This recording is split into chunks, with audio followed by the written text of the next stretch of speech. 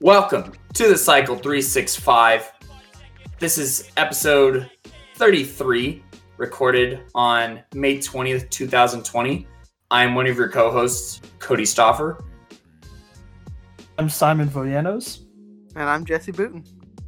And we got a couple topics for you in the realm of sport today, including the continuation of our fantasy fictional football draft. But first, we're going to get into recent news in the NFL, and that is the Rooney Rule changes and some proposals. Simon, you brought this up to me when you sent me the consideration for draft picks for minority hiring. What are your thoughts on what the rule changes were? Or do you want me to read through what the changes were first? So let's go over the actual changes first, and then we could discuss that, because there are some other things proposed that may or may not still be on the table, but we'll have to see. So yeah, let's go over the actual changes. Okay, so these are new changes. The Rooney Rule originally was where every NFL team had to interview at least one candidate for head coach that was a minority, but now teams will be required to interview at least two candidates from outside their organization for any vacant head coaching job. And this is also included for offensive, defensive, or special teams coordinator. You have to interview one minority for those positions too. Didn't I hear a thing too about they also have to have a general manager, or is that the general manager has to interview that? Yeah, it's also been expanded to, I was going to get to that. It's been expanded to executive positions where they are required to interview minorities or female applicants for team president, senior executives in communication, finance, human resources, legal, football operations, sales, marketing, sponsorship, info, tech, and security positions.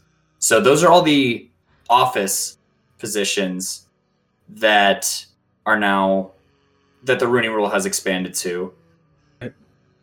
And there is also a change where there's like a coaching fellowship program where I guess basically so it says, quote, to provide NFL legends, minority and female participants with hands-on training in NFL coaching. So it's basically like a mentorship program, I guess, for lack of a better word, where people who aren't in the coaching realm will get a 1 to 2 year, basically internship is what it sounds like, to A, get connections, and B, learn more about football, and C, the real goal is to expand opportunity. So those are the biggest changes. And then there was one more change for anti-tampering, where interviewing coordinators or position coaches, it's a bit more lax for teams that are still in the playoffs and stuff like that. So it's like assistant coaches in general, all of them have opportunity for more interviews and jobs. Those are the rule changes. I see. Didn't I also hear a rumor that the NFL was going to reward those teams that did hire minorities on their coaching staff with draft picks in future drafts? This was one of the proposals that has been tabled for a later date on voting. All right, that's good. I knew it was not on the table anymore, but I just wanted to put it out there for our viewers. So that's a very interesting idea. So we can go into that too when we really dive into this. Yeah. So obviously, representation in the NFL is kind of a problem right now. Yes.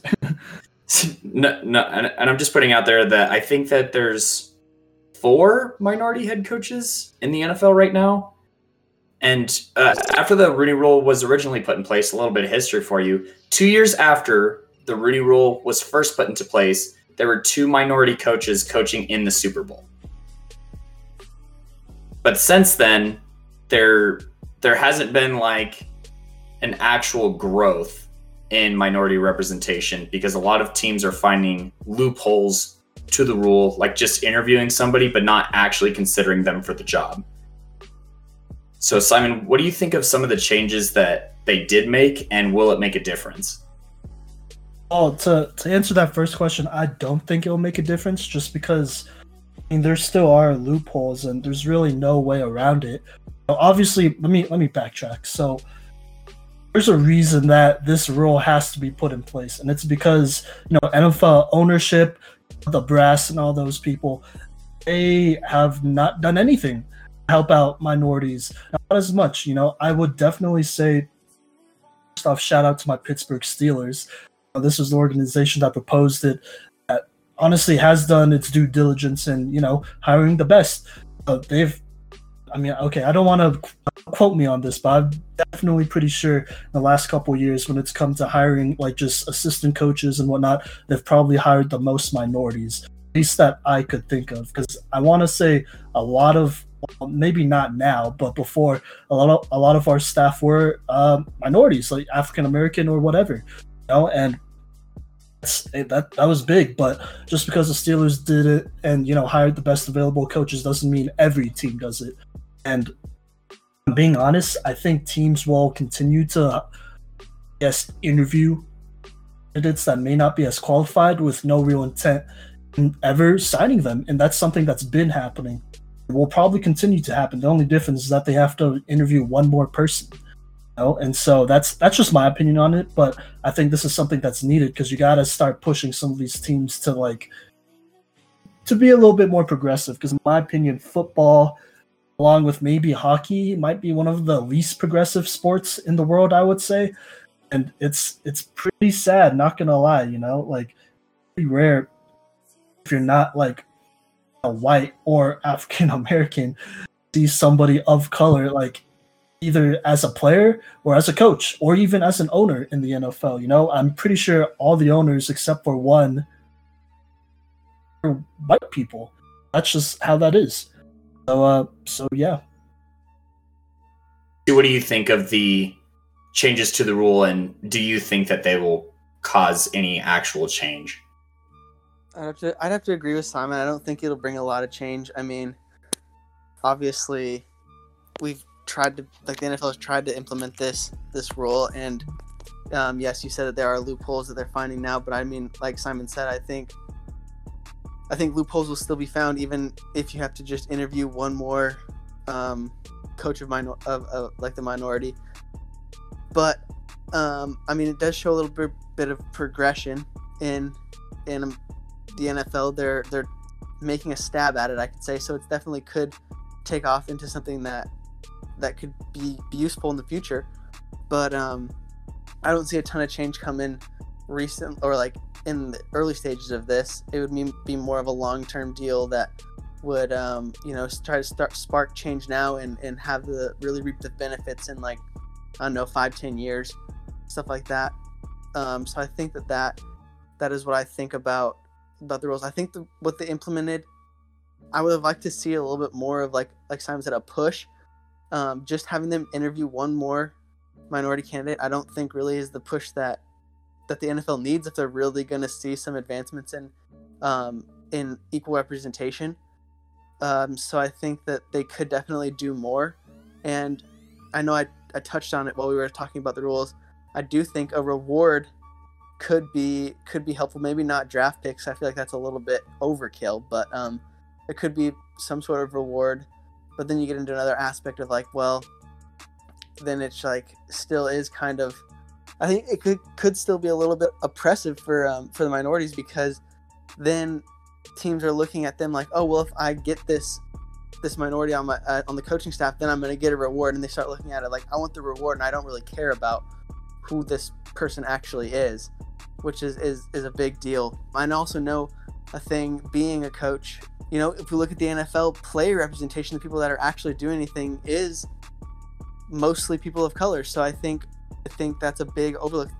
A big thing that a lot of people overlook is I know those guys would love to see people that are like them coaching them. So it's a very weird dynamic, but I think that yes, these proposals do, show that the NFL is actively trying to fix this problem. I would agree. Just because I think or we think the rule wouldn't work doesn't mean it's not something that's a necessary step in that level of progression for the NFL. I think that's important to say, because like the fact that this is even a conversation, that they got to make rules, provide opportunities just to be interviewed, not even hired, but just to be interviewed, says a lot about the NFL and the culture of football, honestly. And it really is interesting because a lot of players nowadays are, people of color. So it's interesting why some of those players aren't getting coaching opportunities after they're done playing, or as many coaching opportunities after they're done playing. Because I know that's definitely something that happens in the NBA and other leagues as well, just that natural transition from player to coach. Maybe that could be helped out a little bit more, which, comes in the mentorship program that you mentioned earlier, Cody. So you guys both mentioned, that there's a lot of minority players in the NFL, and I actually have demographics pulled up from, this is from 2014. So these numbers probably have changed maybe a couple percentage points, but I don't see them being huge changes. So of the players in the league, about 68% of them are African American, 28% white, and 4% Asian/Pacific Islander, and a combination of non-white Hispanics. So you guys both said it, and we've all had experience in learning about coaching or coaching, and we've all played too. And there is like a psychological sense of comfort and familiarity with being coached by someone who looks like you, and it increases or enhances the player experience or athletic experience. We've learned about this, and we see this happening more and more in female sports where there's more female coaches. But even then, that's still a bit of a problem where there's even a lot of males coaching female sports, regardless of what studies show, And I think that this is a step in the right direction for the NFL. And I do want to point out that there's some pros to this that may have bigger domino effects, like the offensive coordinator and all the coordinator positions. You know what I'm saying? Because even though they only have to interview one or two minorities for those positions, that's increasing the number of hiring opportunities for minorities. And I think that in turn, like Jesse was saying further down the road, could lead to more head coaches that are minorities and such. But I agree with both of you in the sense that I don't think it's enough right now. No, for sure. And to speak on having a person of color or somebody that you could relate to as a coach, I mean, this is just my personal experience, and it's a middle school experience, but it's still something that it's important to bring up because it's still a little bit relatable. But I was a football player down in Texas, and we were coached by this guy. I'm not gonna say his name. Well, actually, I'll just say his name, Coach McCord. He's now a principal at another school, and he was a great guy, and he was cool, but definitely was coaching at a school that had a lot of people of color. There was a pretty big gap between his understanding of our culture and then the culture he grew up in and knows pretty well, I would say. And I think that for a lot of years, because he coached there for almost 10 years, that it just rubbed a lot of people wrong there.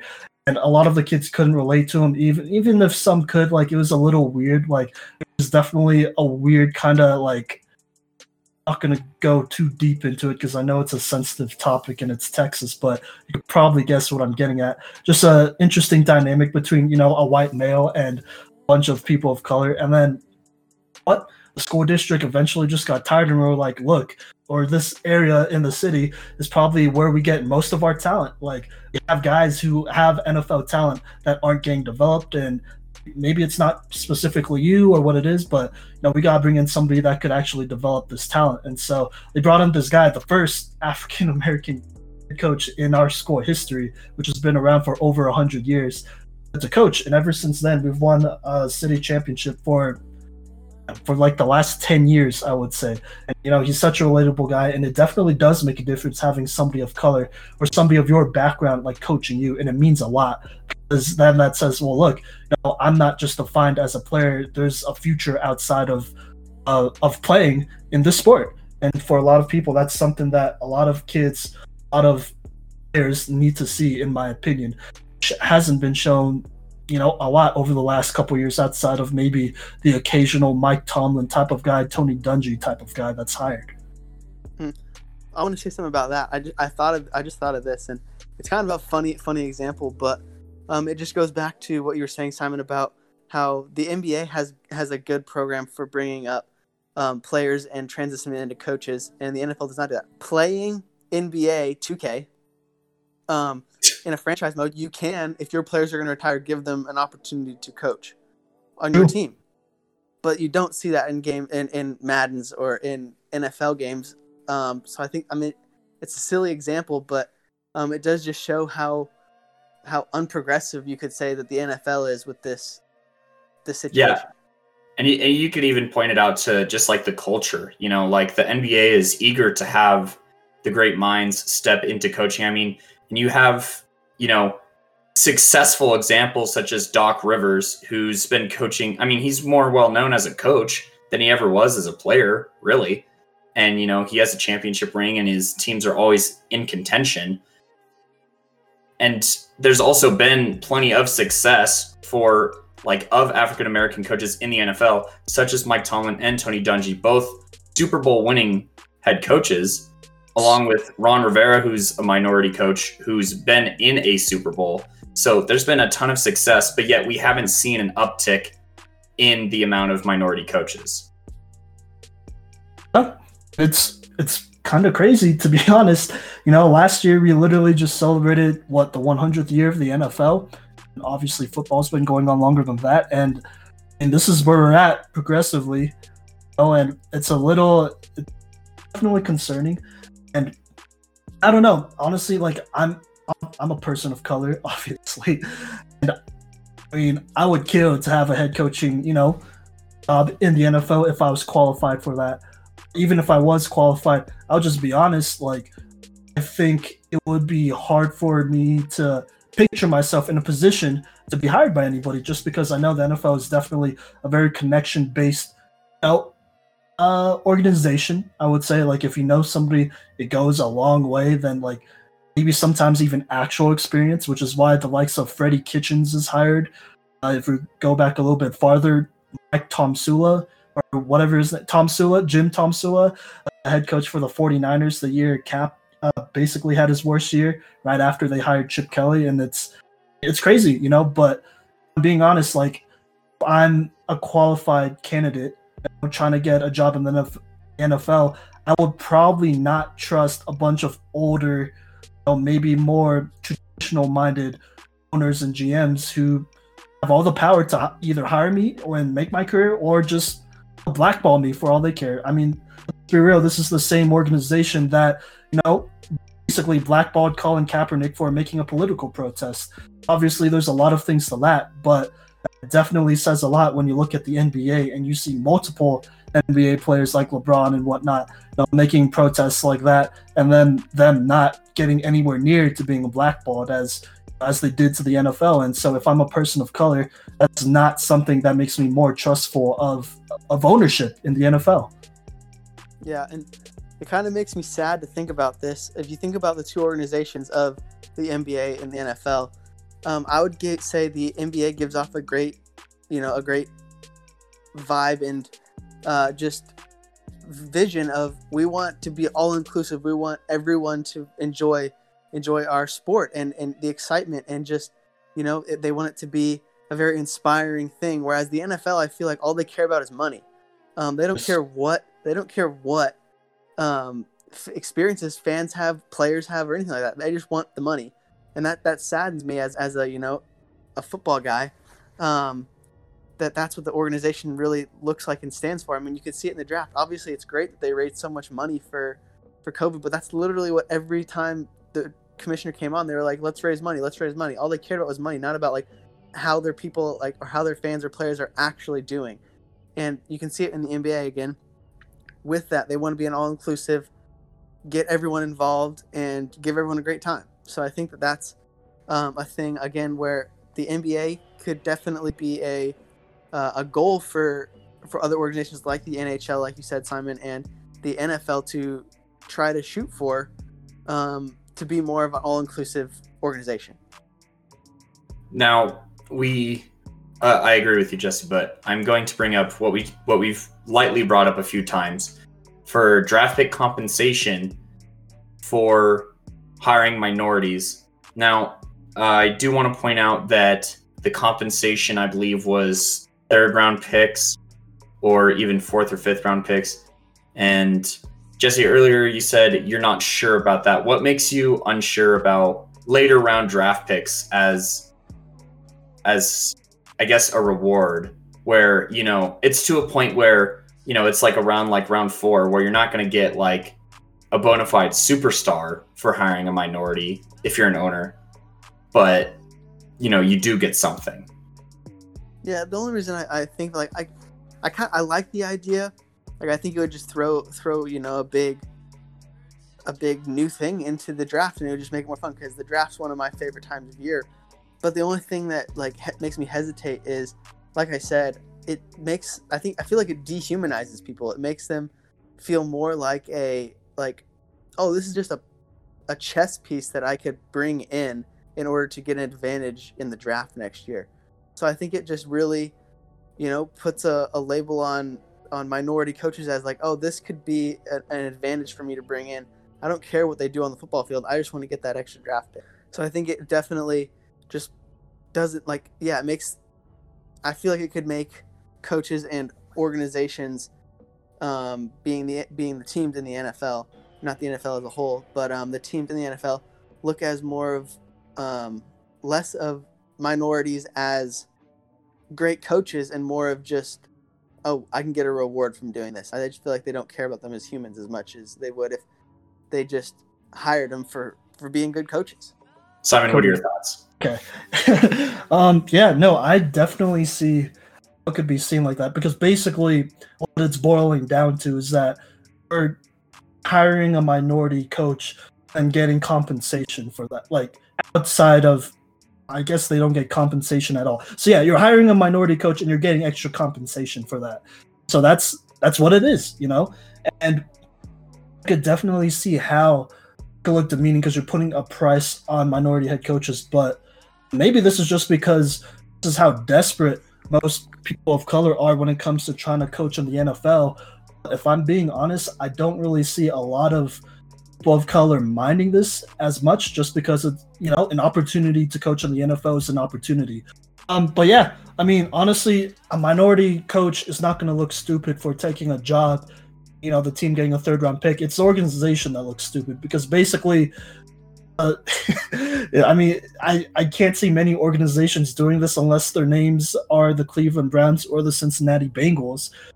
I really don't think they would hire a coach best to get a third round talent who may or may not even be on the team in 3 or 4 years.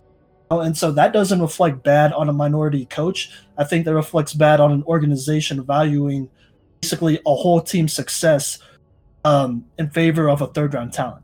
And so I don't think minority coaches feel pressure from that standpoint, but it still doesn't mean that, like, you know, there's really they're getting hired and teams are getting compensated for that. It shouldn't be like that. The best person available should be the coach. The thing is, that's just not it. You know, maybe this is something that has to happen, and then in a couple of years it could be repealed. But no, I mean, it's honestly at this point it's all on the NFL. You know, I think people of color, they're pretty desperate for football coaching jobs in general, you know, and then even furthermore, even jobs in the NFL. They don't care how they're hired. When they're in there, their attitude, you know, they gotta think about football and winning, and that's it. If you're thinking about how you're hired, then you're thinking too much about the whole process, and you probably shouldn't be a coach, and you're in your own head. So I think, you know, people of color wouldn't mind that, but I could definitely see how other people might hesitate, you know, putting you know some compensation in hiring a person of color just because they're underrepresented, which doesn't make it, in my opinion, it doesn't make it a bad thing. least from my perspective, it just encourages, people of color getting hired. So I'm going to echo a little bit of what both you guys said, because Anthony Lynn, one of the few minority coaches in the NFL, he was quoted as saying something along the lines of, it shouldn't have to do that. Like, you shouldn't be attached to a draft pick, which is part of the sentiment that Jesse brought up. But he did acknowledge that, it just might have to happen because of how bad it is. And I think that, Simon, you were onto something when you said this could just be something for a few years. And by a few years, I mean like maybe a decade, because it's a very small compensation, right? We're talking 3rd or 4th round draft picks. And I actually really like this idea for, maybe 10 years where we see an uptick in minority head coaches being hired, and also an uptick in minority assistant coaches, right? Because if you plant the seed, right, which is what the Rooney Rule was supposed to be. It's not supposed to be in the NFL forever. There's supposed to be a system where minorities are able to get a fair chance at getting hired. And I think that doing draft pick compensation would be good, I think, for maybe 10, maybe even 20 years, where, it gets to the point where, there's been all white coaching staffs, or close to, in the NFL, even today, right? Where you only find 1, maybe 2 minorities, including every position coach. But if we can get to the point where there's a coaching staff that has over half or over 60% minorities, that might be a time where we could peel back the rule, because there's actually a system in place for minorities to get hired in the NFL. And Simon, you talked about it too. It's all about who you know in the NFL. So if there's multiple minority coaches with multiple assistant positions and multiple position coaches that are minorities, then I don't think it's such a big deal, because then it's more of a level playing field. Yeah, necessary for now. I was going to go ahead. I was just saying, I think it's an absolutely necessary move for the betterment of the future of sport that is the NFL. Yeah, and I was gonna say at the end of my thing, I definitely could see, again, like I talked about, this could mean the spark. I definitely could see it being in just a thing to get things rolling. I have nothing against it. Like I said, I think it'd be a great fun thing to add, and I definitely think it could help out. So I think, having it at the beginning would be very beneficial. Sure, I agree. I am still looking forward to seeing the first Asian American head coach in the NFL, because I have not seen one in my entire lifetime. I've seen one on the college level, which is also the only one in college history. So it would be cool. Not lie. Do the right thing, NFL. But you've heard it from the Cycle 365. We are for the Rooney Rule, and we are for advancements of the Rooney Rule for the betterment of the sport of football and the NFL in particular. And I just want to say, I know at the very beginning, Cody, you said that there's only been in the last decade, there's only been a few minority coaches in the Super Bowl. And it just made me think of, well, it's kind of hard when the last 10 years, Bill Belichick and the Patriots are basically in every single one. So one of them's already taken. So. Fair enough. That is like half a decade. So... But that's not going to happen anymore, because the Patriots are not going to be good. So, thank goodness. Yeah, I'm putting my faith in Brian Flores. Not going to lie. Brian Flores, it is up to you not only to take down Bill Belichick, but pave the way for others as well. Yep. I'm just gonna say this as an ending note. I get it if you are against this, because it kind of dehumanizes people of color. At the same time, if you're really that mad, super mad about this rule, that's a little suspect on your character, and I think you should check yourself real quick, because I'm just saying, people of color wouldn't mind getting opportunities. What we need is an opportunity. You don't have to hire us, it's just an opportunity to interview. That's it. So, there are some people really mad about that, but is what it is. Any other thoughts here? No, I think it's good. It'll be fun to see what happens moving forward. Yeah. So stay tuned. The cycle will continue to update our takes on updates to the Rooney Rule now and forever. Because the cycle is 365. It's forever, baby. But that does it for this segment. Coming up next, Simon and Jesse talk college football playoff and what the future of it looks like.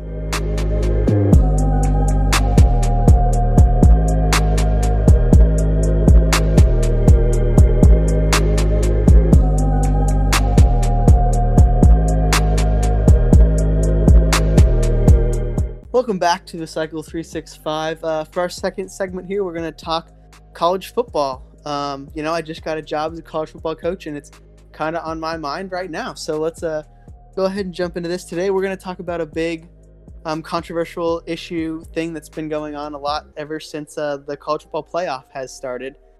And today, we're going to talk about, should there be a college football expansion to maybe 6, 8, or even 10 teams? Or should they keep it at 4? So I'm excited to see what my fellow co-hosts Simon and Cody think about this. So we'll get into that. But first, I do want to put out there that we got 2 college football newses that are good to know. Is in June 1st, they're going to start to move. The NCAA is going to start to reopen things and move back towards getting stuff ready for not just football, but all NCAA in general. So that's good news that sports is coming back. And second on the college football, playing field, Tua Tagovailoa's younger brother has actually transferred out of Alabama. He's going to Maryland. I can't exactly say his name, Simon. I'm deferring to you. It's Talia. Just Talia. Talia? His name is pronounced Talia Tagovailoa. All right, Talia Tagovailoa. He is going from Alabama, transferring to Maryland. So we'll see how that plays out. But anyways, that's the big headlines from college football and college sports in general. But now let's jump into this college football controversy. So what are you guys' first thoughts and first take on the college football playoff being expanded or staying the same?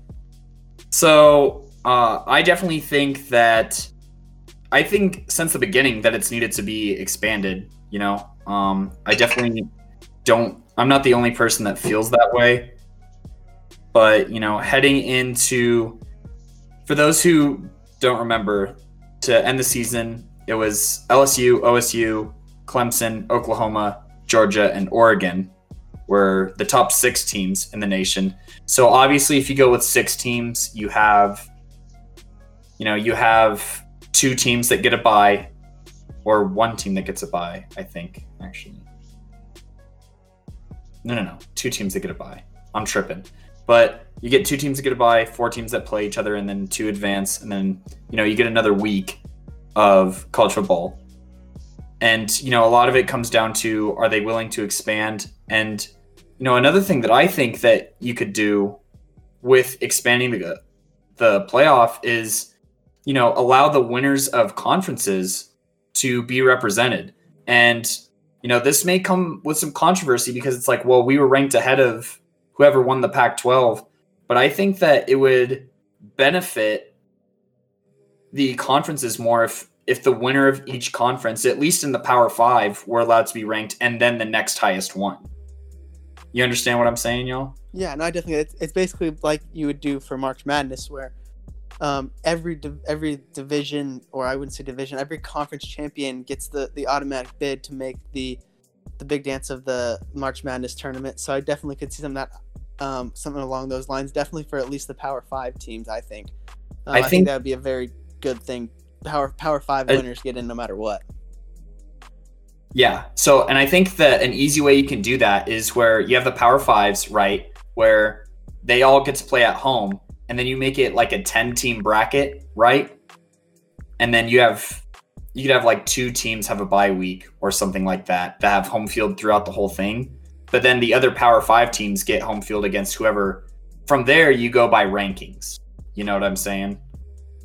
Mm-hmm. So you'd have your top 5, well, not top 5 technically, but like your 5 winners make it, and then you get the 5 next best teams. Yeah. So in this instance, you would have Oregon there, at least as far as last year goes, you'd have Oregon in the college football playoff, but then you'd also have, Wisconsin and Baylor, who were both really good teams that lost out because they lost in their conference championship, but they'd still have a chance to fight to win it all, The only thing I can think of with that being an issue is, again, a lot of people still say this, and obviously have the New Year's Six bowls at the moment and everything like that. But they're gonna say like, oh well, the mid-major teams, like for example, when I said mid-major, being like the Mountain West or the American. I mean, you can get down to the Sun Belt and stuff like that. Those are just kind of bottom of the barrel guys. But those mid-major teams aren't going to get their chance really still to make it, even with a 10 team bracket. I mean, so that's something that someone will bring up. I think a great, a thing you could do for that is, let's say you do have your six teams go in, you have the 5 Power 5 winners, and then that 6th team is the best mid-major team left, where I think this year it probably would have been Boise State. So give Boise State a chance to get in there and see if they can do anything. So I think that could definitely be a thing that people would look at, and I think it could be good. It looks like mid-major representation. The best one this year was Memphis at 17. They're mid-major. So Memphis would make it. Yeah, so then you'd have Memphis in there. Mm-hmm. And I'm gonna be honest, I think. Go ahead. It's a good cash flow for these teams that, I mean, the Pac-12 doesn't get money when none of their teams are in the college football playoff. I mean, they're playing in like bowl games, but it's not the same revenue or coverage as the playoffs. So it almost creates more of an equal playing field for conferences that don't get as much exposure as the SEC, just because of how many teams they put into playoff positions, Mm-hmm. Plus, on top of that, I think the Memphis-Oregon game would probably be a pretty good game. Obviously, that's not what would happen. Memphis would end up playing LSU probably. I guess LSU would have a bye or something like that. So, who is the third-ranked team? They'd play Ohio State, and they'd probably die, but... Yeah, but like if they got pitted against, Oregon, I think it could be a decent game. Memphis and Oregon would have been a decent game. So, I wouldn't write off the mid-majors. And yeah, I definitely think the even playing field is definitely something to look at. So go ahead, and Simon, we kind of cut you out for a second. So go ahead, Simon, what are your thoughts? No, you're all good. I agree with y'all. Honestly, I don't care how they expand the playoffs. I just want more meaningful football. we all know that college football could get a little ridiculous sometimes. I think the best way to go about this is cutting out some of the games like early on, especially like those how should I say it? Those tune-up games that teams have against some really trash teams, or like those times that Alabama plays a team that's barely D1. I think you could cut some of those out and then have more playoff games, and those are games that are for sure going to sell out. You're going to have a ton of people trying to get in, and those are going to be honestly quality games all around. And you really can't go wrong with that, because I'm almost positive that those type of meaningful games make more money than a game where some big time squad beats down on an FCS type of school. That's a good logistical solution to the games issue, because I mean we've talked about like the workload of student athletes before, and that would be a concern, but that's a great suggestion. Why does UNC have to start off the season against Washington State? There's no reason for that. You know what I'm saying? Yeah, another great example would be Alabama versus Chattanooga last year. Like, no one cares about that game. I also have a follow-up question for you guys. Did either of you watch the Rose Bowl this year? Yeah, that's a great example too. I was even thinking is like, since the playoff has been put into place these last, is it 5 years now? Something like that, 4 or 5 years. 5 years, yeah. It's kind of put a damper on the other big quote unquote New Year's Six bowls. Like, I'm gonna be honest, I don't really care about the Peach Bowl if it's not a playoff game. And the same with the Orange Bowl. Like, if the Orange Bowl is not a playoff game, I don't really care about it.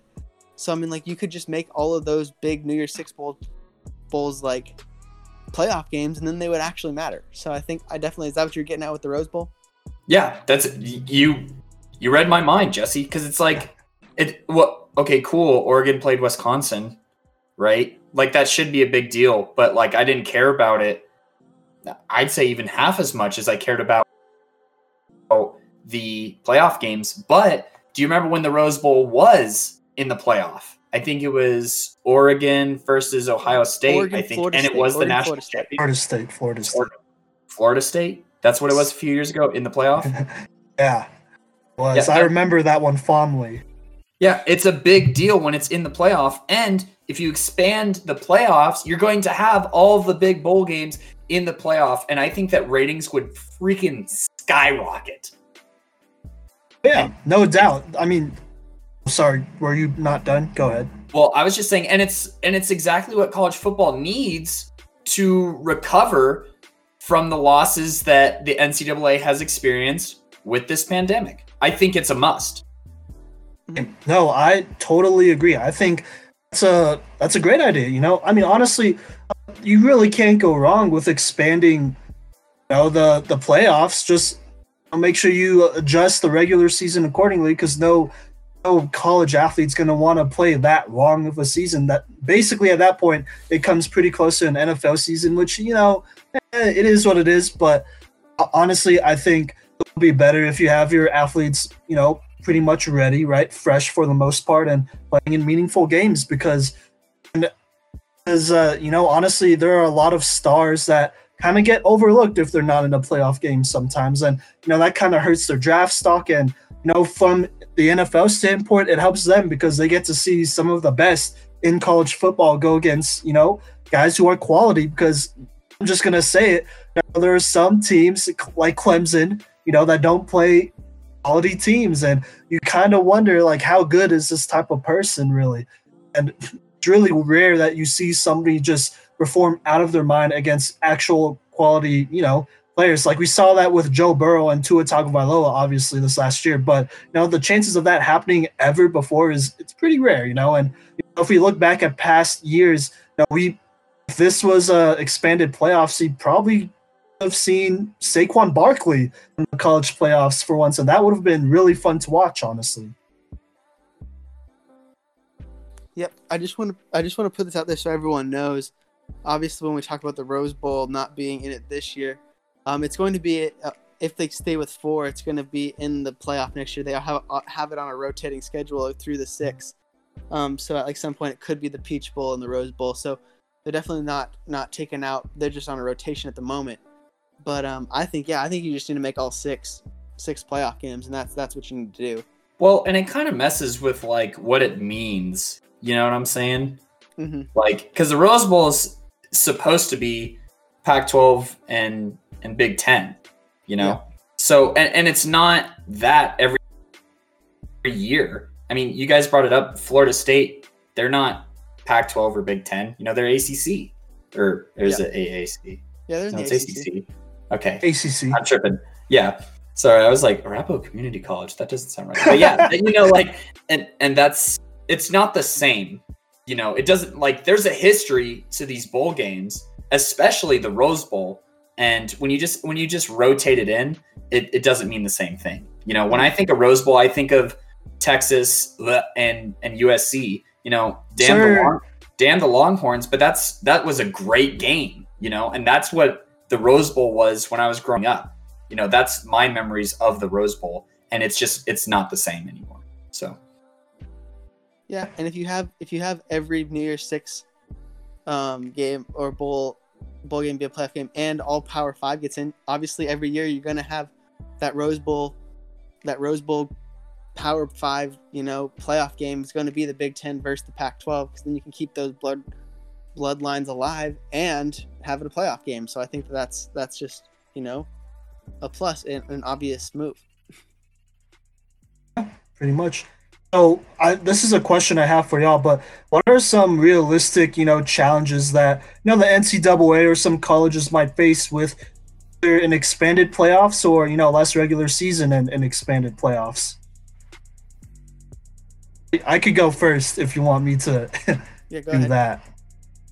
All right, I'll go for it. So one of the arguments I've heard a lot is that if you expand the playoffs, like right now, then it kind of just gives the NCAA an excuse to continue to expand the playoffs until it's very, watered down pretty much. And I think that's a really stupid argument, but it's still an argument because it makes sense. Because what about the team that finishes just outside of the rankings, or probably could have made it in, might have been a little bit of a more fun team to watch, but they didn't have that strength of conference, and that's definitely an issue that a lot of teams will have, and it could cause maybe even more problems because you're leaving out even more. Well, maybe not even more teams, but you're still leaving out a solid amount of teams. And college fans are college fans; they're wild, so they're gonna get hurt about it, and they're gonna complain and whatnot. And I'm not gonna lie, if Texas finished just outside of those rankings and it was expanded, I would probably complain. But it is what it is. So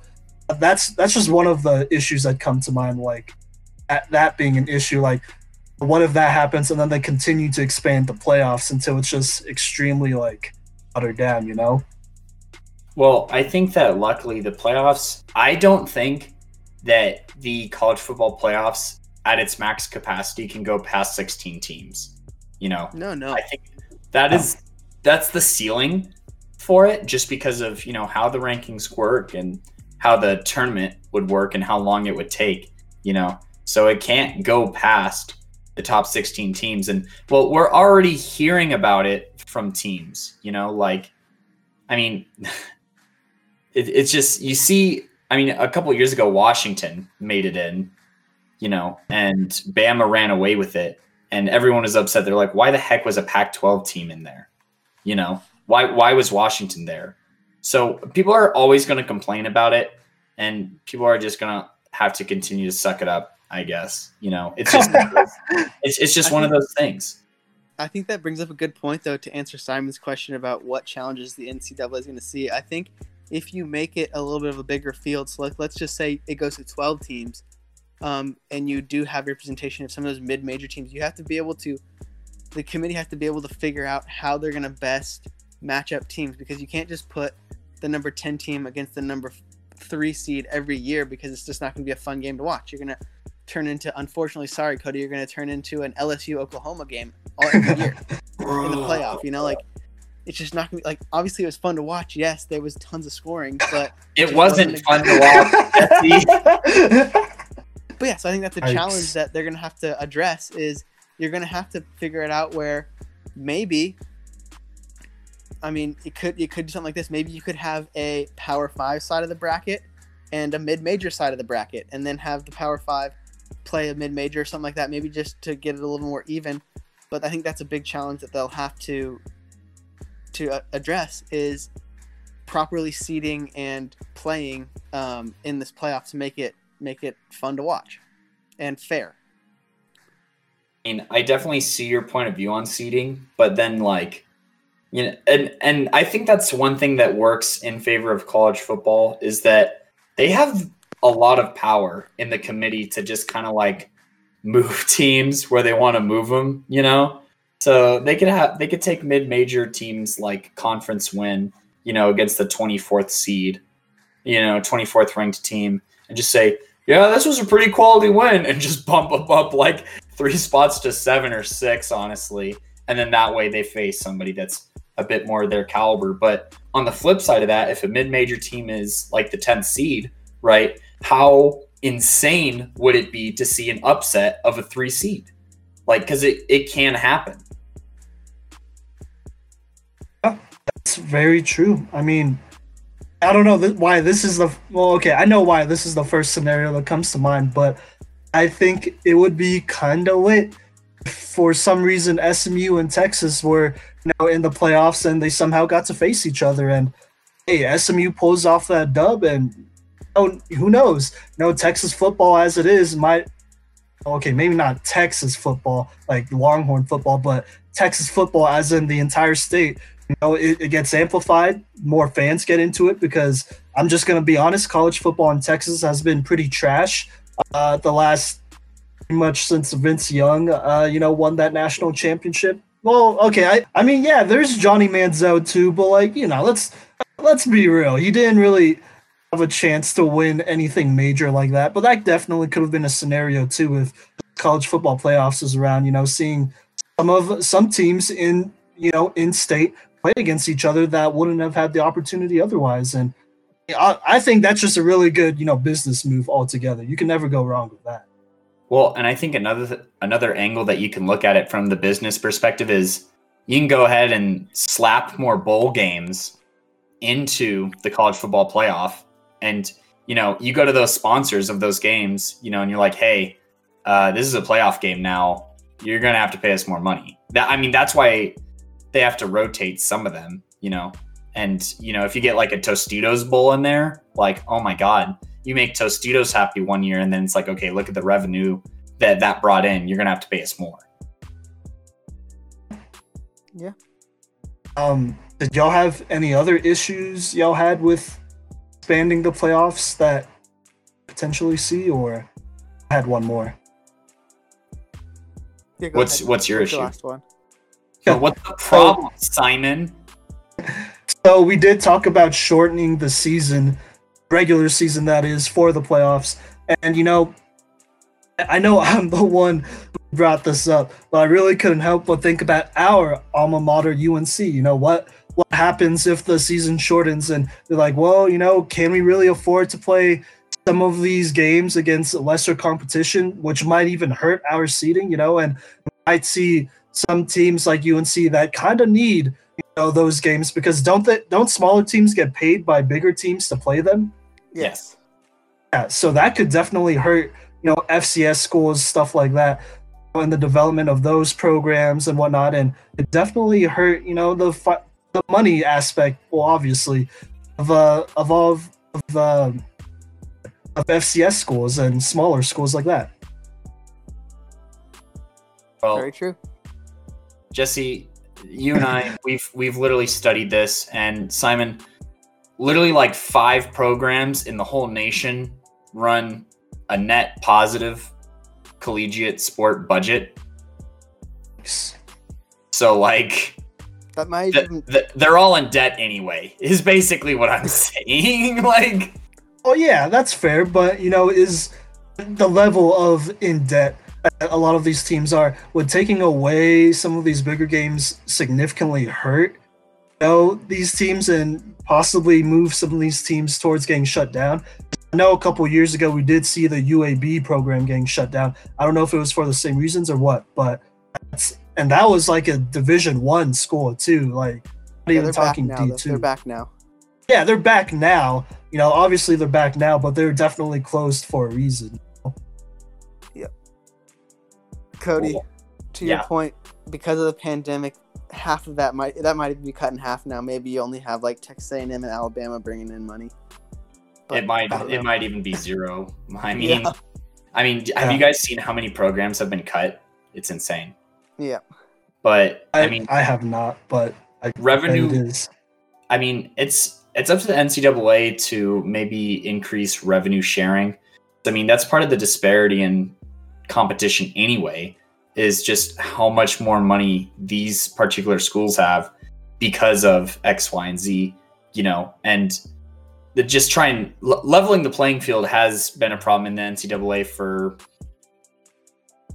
as long as I can remember, honestly. And since in the era that we've grown up, where colleges have just gotten bigger and more extravagant and luxurious, maybe instead of a school having $100,000 water fountain, in the middle of their grass that looks cool and gets people to come there, maybe that $100,000 goes to an FCS school. I don't see a big deal in that necessarily. Maybe. But that's like you're asking that hard hitting question, because that goes beyond even expansion of the college football playoff. Like, it's not good for collegiate sports anywhere. Donors, if you're a donor, NCAA in general, if you're a donor listening to this, you are the most important person to whatever college program you're donating to, because they do not bring in revenue. They don't. They do not bring it in themselves. Yep. True. Oh. Yeah. Anyways, Cody, do you have any questions here? I really don't. All right. Well, I guess then we can wrap up this segment with this question. I was going to go through each of us, starting with Simon. Give me your ideal college football playoff count and why. Like count? So like number of teams in? Yeah, so like number of teams in the playoff, how it would work and why. Oh, okay. Well, I don't know about the logistical aspect. like seeding and whatnot, I would probably have to say here. Let me work in reverse. I would have to say I like the idea of having, divisional winners from the Power Fives, right? And yes, yeah, I'll go with 8 right now. And I guess having the 3 next best teams isn't a bad thing. I think realistically, that's the move to make next. Expanding to 6 would be a little weird, I feel. I think it would still feel a little small, but going to 8 is just right because I think that gives you the opportunity to have all the division winners who, in my opinion, deserve to be there because they won, conference winners because they won the conference, And I think it takes out some bias too as well by having conference winners in there. And the next 3 best teams, I mean, it's not going to be an easy thing to pick out, but it's not going to be as hard as picking just 4 teams right now. So I think that's a natural next step for the college football playoffs going to 8. All right, that sounds good. Cody? I like the sound of that, but I'm going to follow up, and I'm going to say that I think the perfect fit is 10 because I think that allows you to have your Power 5 teams, all of them be there. And then, Jesse, I really, really liked your idea of a mid-major school getting in there and, put them at a 6 seed, because they won their conference, right? So even though Memphis, it would upset a lot of people, but if that's just kind of the way it is, it would become numb over time, I think, where you have Memphis as the 6th seed, then you're going to match them up against, you have the top 2 teams would have a bye, and then you'd match them up against someone close like a 7 or an 8, and that's a better matchup than, putting them against the 3rd best team in the nation. I think that solves a little bit of like the standings gap you were talking about, and I think that having a bye week as an incentive to perform well in the regular season, make sure that the top 10 stays competitive, because a lot of the heat is that only 4 teams get in now. So it's super competitive down the stretch the whole time versus, if a bunch of teams, like if 8 teams got in and there was no bye, then there's no incentive to stay at number 1 when you can get in at number 8. So I think that solves a lot of those middling issues. Mm-hmm. All right. And I think I'm going to agree with Cody on my perfect fit of 10 teams. I think 10 teams is going to be what you're looking at. And you can really just take all the arguments. I mean, that's only going to be 1 extra game for college players, whether you're on the top or the bottom. Maybe with the exception of if you're the 10 seed and you make it to the championship. You might have to play 2 more games. But again, we addressed that with maybe taking out a game or 2 in the regular season. But I definitely think that 10 teams would be great with the number 1 seed and the number 2 seed both getting byes. Again, that keeps it competitive in the top. And then I do think all Power 5 conference winners should get in, as well as the best mid-major team as well. And then that gives you the option of having the next 5 best teams getting in there. And for example, this year it would have been Georgia, Baylor, Oregon. I don't know. I don't have the top of my head. Maybe Notre Dame, something like that. I'm pretty sure Wisconsin would have got in. Wisconsin, yeah. So I think that's good. And plus, I know, like Cody said, having that mid-major team in there is going to make it exciting because, I mean, I think Memphis could have beaten some of these higher teams. Another great team that I just thought of would have made it in. It might have been Minnesota, and that would have been fun to see Minnesota play in there because I think they could have beaten a few of the teams that would have gotten in the top 10. So having a Minnesota and a Memphis in there, I think just adds more excitement to the playoff. So I think having 10 teams, you have your 5 best teams, your best mid-major team, and then I guess that's 4 for the 4 next best teams. I think that's the way to go, and it not only brings excitement, but also, it's competitive throughout. And I think, it's the way to go for the college football playoff. Yeah. Hey, I like it. Like I said, I don't really care. I just want college football playoffs expanded. The more teams, well, maybe not the more teams, the better, but at this point, the more teams, the better. Yeah. All in all, we can all agree that there needs to be more than 4. Yeah, you guys really got me into college football this past year, and now I just want more of it. So just in time for me to be freaked out about it coming back.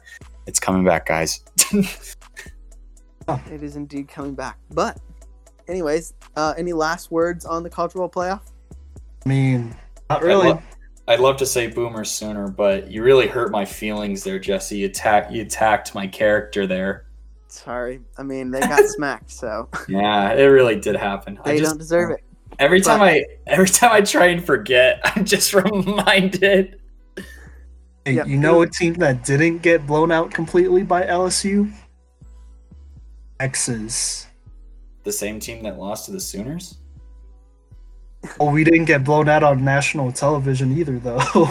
I will give the benefit of the doubt to Cody and the fact that was only like the second or third game of the season, so they were still getting going. But Okay, that's fair. I'll let it slide. But hey, Hokum, we're gonna win the Big 12. Have a good shot at it again. See. We'll see. But anyway, so that wraps it up for this segment of the college football playoff expansion ideas. They were great ideas, and stay tuned because coming up next, we're going to have some fun and finish drafting the defense for our fantasy fictional football draft. So stay tuned for that. It's the defense this time. So let's see how nasty Simon can make his team.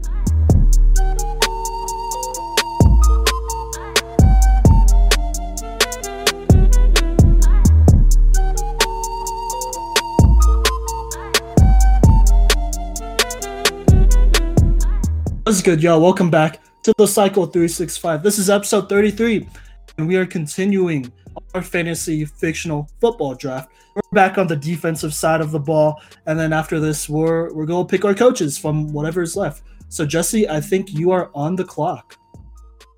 All right. So, the Comet Commanders with the first pick in, would this be the second round, or just want to say defensive draft? Just say defensive draft. All right. Fair enough.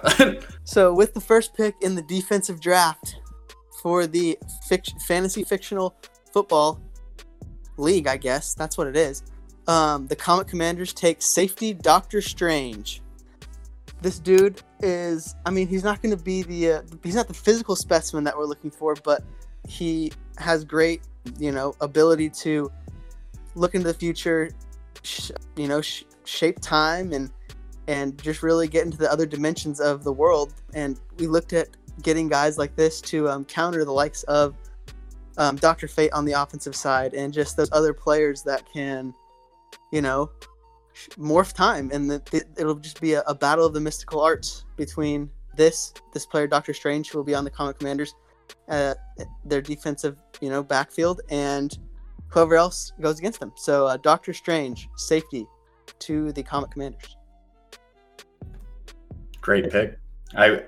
He definitely fell out of the first round, but yes, he really did. All right, with a second overall pick in the defensive fantasy fictional football draft, the Winterfell Star Killers select General Zod from Krypton. He's a guy who is one of the biggest rivals to Superman himself. You know what we're doing? We're taking him off the board. So they have somebody who could potentially be a quarterback spy. Now we have somebody with all of the potential powers of Superman. He has arguably way more experience than him, actually.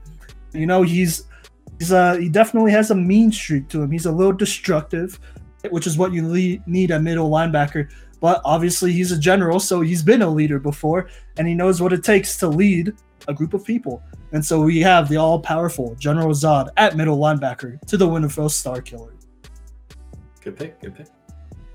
With the third pick in the Fantasy Fictional Football League defensive draft, the Titan Moons will select at strong safety, Darkseid.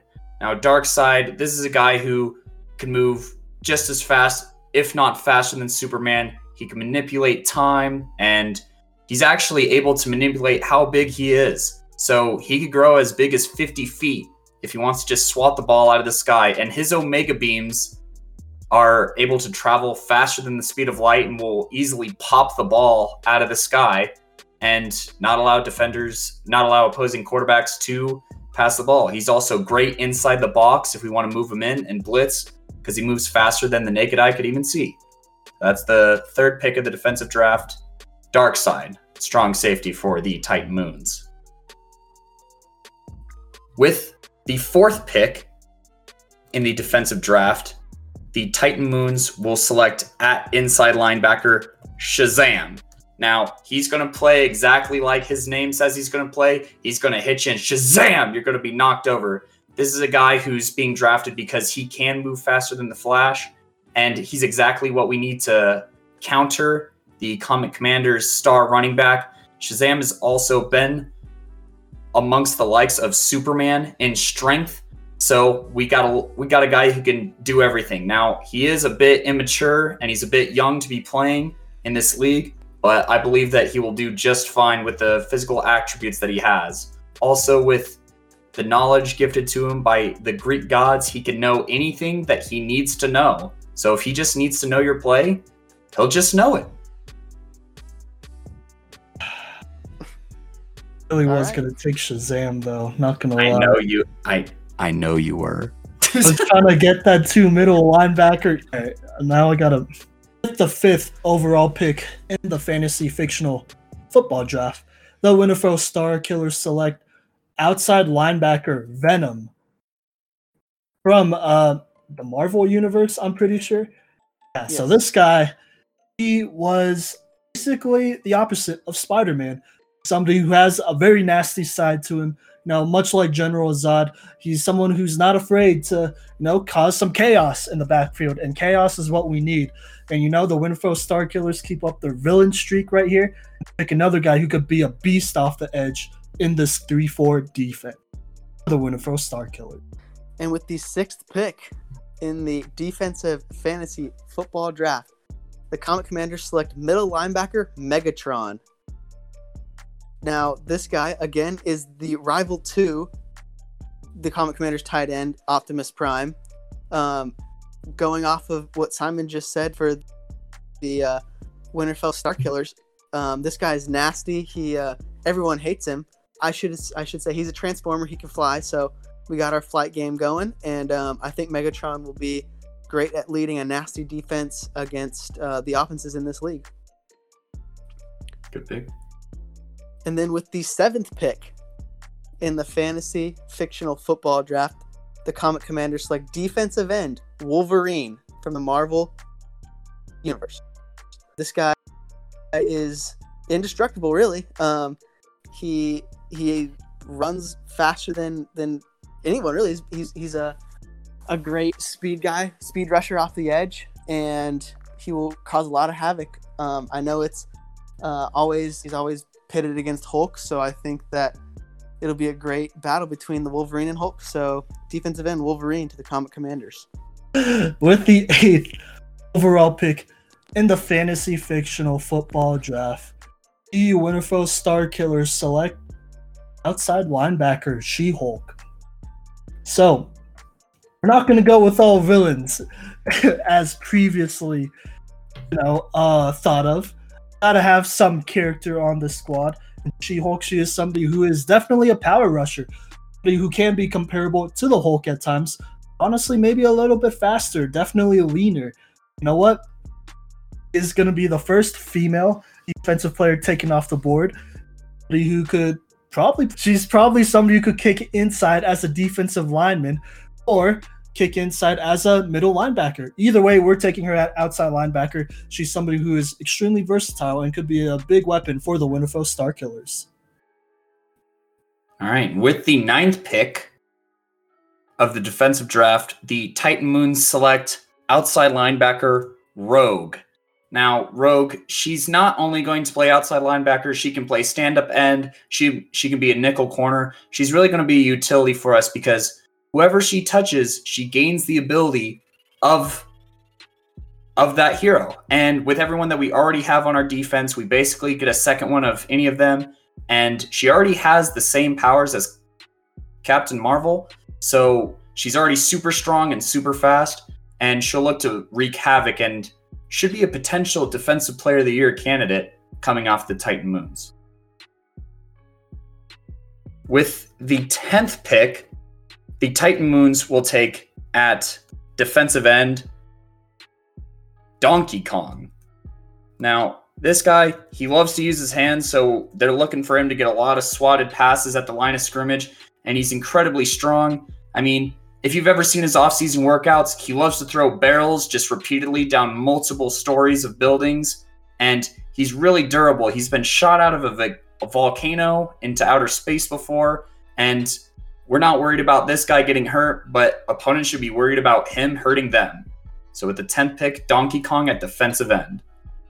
With the 11th overall pick, a fantasy fictional football draft, the Winterfell Starkillers select defensive back Jean Grey out of the X-Men Academy. I'm pretty sure the X-Men Academy, right? So, yeah, Jean Grey. She is arguably one of the most powerful characters in the Marvel universe. You know, she's a problem, to say the least. She's definitely a problem. She has both telepathy and telekinesis, which makes her somebody who could cover basically the entire field. And so we put her at DB because we could potentially play her at safety, free safety, corner, maybe even put her down in the box if needed. But she's somebody who's an enforcer on all levels, to be honest, and welcomed on the Winterfell Starkillers. All right. And with the 12th pick in the fantasy fictional football draft, the Comet Commanders will continue the taking of women in this draft. They will take safety Wonder Woman out of DC. She is a leader for sure, and she packs a big punch, which is exactly what you need as a strong safety in this league. She has a whip of destiny, basically, that can choke anyone she wants to. So if someone's getting away from her, just whip that thing out there and bring them right back in. She also has superhuman strength, and will just be a great strong safety to have on this team that's looking to punish running backs and tight ends or receivers coming across the middle. So Wonder Woman safety to the Comet Commanders. And with the 13th pick in the fantasy fictional football draft, the Comet Commanders take cornerback Black Panther out of Marvel. This guy's a king. He fits the prototypical cornerback, spot completely. He's not afraid to get up in your face, and he's a nasty type of guy that can really just pound opposing receivers. So Black Panther cornerback to the Comet Commanders. King.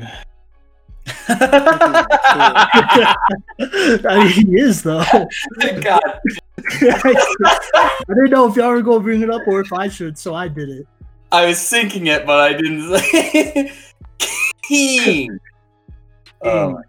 14 overall pick in the fantasy fictional football draft, the Winterfell Starkillers select cornerback Quicksilver out of Marvel. So a lot of people like to disrespect this guy as a knockoff Flash. You know what? He's his own person, has super fast speed. He's a problem, and he's somebody who can match up with the fastest of them in this league easily. Maybe he's a little raw, that could be said, but with the right coaching, he's somebody who could be a great asset for the Winterfell Starkiller and potentially a lockdown number one cornerback in this league.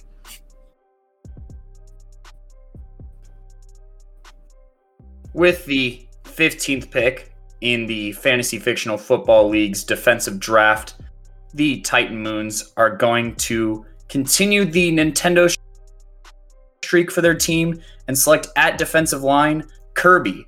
Now, a lot of people write Kirby off because Kirby is below 3 feet in height, but don't be deceived by Kirby's little stature because Kirby swallows up gaps and the opposing running backs. He can literally just eat an entire offensive line and still be ready to go. He's also super durable. He's been squished into an absolute 2D shape and has sprung back from it. So we're looking for reliability along this defensive line. So we are happy to draft Kirby at our interior defensive line spot. With the 16th pick in this draft, the Titan Moons will select at free safety Green Lantern. Now, Green Lantern, he's definitely fallen a little bit because he can be a little bit brash and, he's a bit cocky, but he's the kind of attitude that we need on this defensive side of the ball. He plays with a lot of swag, and with his ring, he's looking to swat down the pass, and he can beat you in a variety of ways. We can move him up in the box, and he can just summon a brick wall for someone to run into. And, he's going to have a great time intercepting the ball from quarterbacks. And, yeah, he's just going to be a nice splash of attitude and swagger for this defensive side of the ball, and is looking to maybe secure a Pro Bowl nod in his first year. With the 17th overall pick in the fantasy fictional football draft, the Winterfell Starkillers select middle linebacker Dr. Doom out of the Marvel universe. So this is somebody who is definitely one of the main villains in this universe, but he has a nasty streak to him. He's extremely intelligent, which probably translates into great instincts, and he's somebody that the Winterfell Starkillers could definitely use to be a leader for all the villains, as well as be someone who's an intellectual enough to know where the ball is going in the game. All right. And with the 18th pick in the defensive fantasy fictional football draft, the Comet Commanders select defensive tackle Solomon Grundy out of DC. When you're looking at this board and seeing who would fit best at defense tackle, there's no one better than Solomon Grundy. This guy, he doesn't really know a whole lot. He just fills holes. He's a hard-nosed guy, and he will put anyone down. He also has, the ability to, once he gets knocked down, to just be right back up before you even know he was down. So Solomon Grundy will be a great addition to bolster this Comet Commanders defensive line. Big guy that's going to make a big impact. So Solomon Grundy, defensive tackle, Comet Commander. With the 19th pick in the fictional fantasy football draft, the Comet Commanders select outside linebacker Ultron. Now this guy, he is a villain, and he is a villain of the Avengers. He fights the Avengers and gives the Avengers a lot of problems. He's a very athletic dude, and he's going to wreak a lot of havoc. He can cover well and rush the passer. And if you can beat all of the Avengers together, you can really beat anyone in this league. So outside linebacker Ultron to the Comet Commanders. The 20th overall pick in the fantasy fictional football draft, the Winterfell Starkillers select defensive tackle Colossus out of Marvel. Now here's another stand-up guy who may not fit, the culture of the Winterfell Starkiller defense. He's a stand-up guy, and so he's somebody that could help, rein in the other guys and be an on-the-field leader. He's somebody who's extremely strong and could hold down that middle of the defense, honestly. And low-key, he's a steal. He's somebody who could have went on the offensive side of the ball, but instead he's right here, dropping to the Winterfell Starkillers on defense. Dang, that was my next pick, Simon. No, I had to be careful with it. I'm kind of mad that I forgot about him. I should have taken him on the offensive line. Yeah, no, he was my next pick for defense. See, I was thinking of him at the 3rd or 2nd overall pick, and I was like, no, maybe I could wait on him, and so I did. No, he was definitely on my radar. I just didn't. I didn't know when to take him. He was my next pick on the draft board, so. That's tough. Yep. I literally forgot all about him. Good pick, is what we're trying to say. Thanks. With the 21st pick in the Fantasy Fictional Football League draft on the defensive side of the ball, the Titan Moons select the Invisible Woman at cornerback. We're going to get a really athletic woman here she can turn invisible. So the quarterback will think that the wide receiver's open, and bam, there she is right there. She just appears and intercepts the ball, and she could do it with her hands or with her force fields. I'm also willing to send her on cornerback blitzes, and she also has very low-key telepathic powers, so she's going to be able to see what routes the wide receivers are running before they run them. And that's with the 21st pick. With the 22nd pick in this draft, the Titan Moons will select Genie at inside linebacker. Now, you've never had a friend quite like him, and we've never seen an inside linebacker quite like this guy. He can do basically anything, and he loves to progress the unity of his team. And, our wishes as the Titan Moons is to have a dynasty that never loses, and Genie will help us achieve that goal at the inside linebacker position. He can be really big, and, don't let his friendly demeanor throw you off. This guy is capable of insane things on the defensive side of the ball. With the 23rd overall pick in the fantasy fictional football draft, the Winterfell Starkillers select Sandman out of New York City, or the Marvel Universe. Now this guy, he's somebody who is another villain, being the model for defensive players on the Starkillers. He's somebody who's very elusive because he's basically made out of sand. So you know what? He's somebody who could easily get past blockers and whatnot, and come out of nowhere and sack the quarterback. And he's insane. He's a lot to handle, is what I'm saying.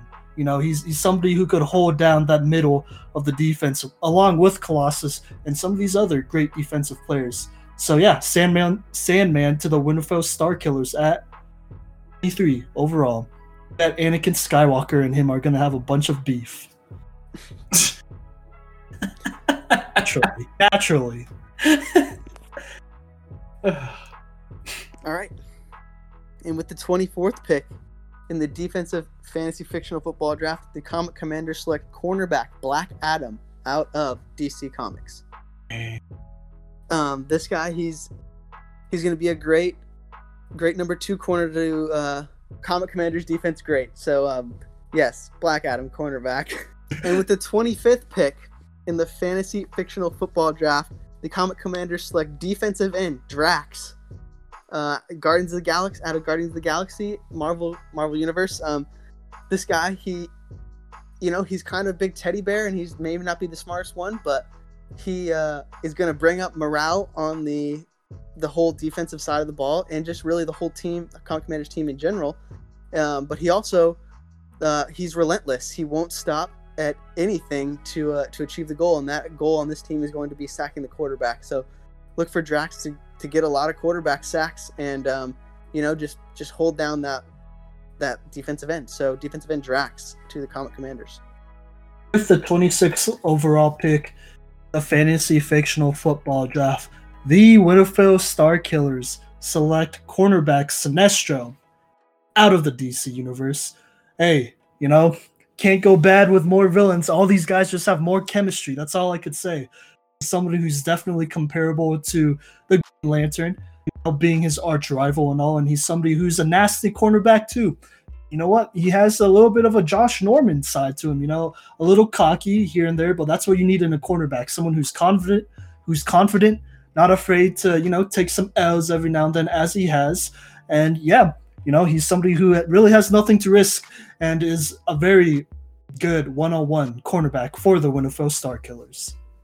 With the 27th pick of the defensive draft for the Fantasy Fictional Football League, the Titan Moons will select at cornerback Nightcrawler from X-Men Academy. This guy, he's really going to get on opposing quarterbacks' nerves. He can literally just appear wherever he wants to be, and that makes him a shutdown cornerback. He may be a little reckless sometimes, but what he lacks in discipline, he'll make up for in literally being able to teleport wherever the ball is. So, Nightcrawler for the Titan Moons. At nose tackle for the Titan Moons, we are going to select out of the Pacific Ocean Godzilla. Now, this guy is one of the best trash talkers in the game, and he instills fear into a lot of people, and he's big, and he's mean, and he's ready to go. With the 29th overall pick, the Fantasy Fictional Football Draft, the Winterfell Starkillers select at safety of the Marvel Universe, Deadpool. So this is somebody who, he gets pretty annoying. He's somebody who definitely talks some trash. He walks that line a lot. Most of the time he crosses the line, but it is what it is. And you have a little bit of a wild card at free safety. He'll take his chances and whatnot. He's somebody who's extremely athletic and could hang with the best of them, honestly. And he's definitely a pest to be reckoned with, especially on the Winterfell Starkillers, where there's already a good number of villains on the squad. All right, and with the 30th pick in the fantasy fictional football draft, the Comet Commanders select outside linebacker Swamp Thing. Now this guy, he's going to be a great pass rusher. He will really get after the ball, and he's a great counter to really anyone that's thrown at him. He's going to rush the passer for this team, and a lot of people don't want to touch him. He's pretty gross. So outside linebacker Swamp Thing to the Comet Commanders. And with the 31st pick, the final pick for the Comet Commanders in this year's fantasy fictional football draft, the Comet Commanders are going to stick with their likable guys going as their last pick. They will take defensive tackle Wreck-It Ralph out of Disney. This guy, he's always wrecking things, and that is exactly what you need on a defensive tackle. He needs to wreck things, wreck the interior, wreck anything the offense is doing. This guy even at one point wrecked the whole internet. So, if he can wreck the internet, he can wreck a defense or an offense. So, Wreck-It Ralph, defensive tackle to the Comet Commanders with their last pick. He was on my board. We're going to wreck it. It's his own defense. Oh my gosh. If he stopped the internet, he could stop a offensive line. That's fair. That's fair. With the final pick, the 32nd overall pick, the fantasy fictional football draft, the Winterfell Starkillers select at defensive back Vision. Now, this is somebody who doesn't quite fit the vision for the Winterfell Starkillers defense, but he's somebody who could fit in anywhere because he's extremely versatile and probably one of the more underrated powerful characters in the Marvel Universe. This is somebody who has great speed, agility, strength, and is extremely intelligent. He will be a problem back there in either cornerback or safety for the Winterfell Starkillers. Someone who could potentially give them a lot more versatility on the defensive side of the ball. And with the final pick of the defensive round of the Fantasy Fictional Football League's draft, the Titan Moons will select at slot corner Tracer. Now, Tracer, her famous saying is the cavalry's here, and that's exactly how she's going to play as the slot corner. She can literally just zip around the field and basically just teleport wherever. She's super fast. She's also super smart, and we love her aggressiveness on the defensive side of the ball. And if she makes a mistake, well, she can just reverse time and try again and get it right the second time. So we love that second chance defense that she loves to play. And with that pick, that concludes all of the selections for the Fantasy Fictional Football League's draft. Coming up next, we react to the picks. And we pick our coaching staffs.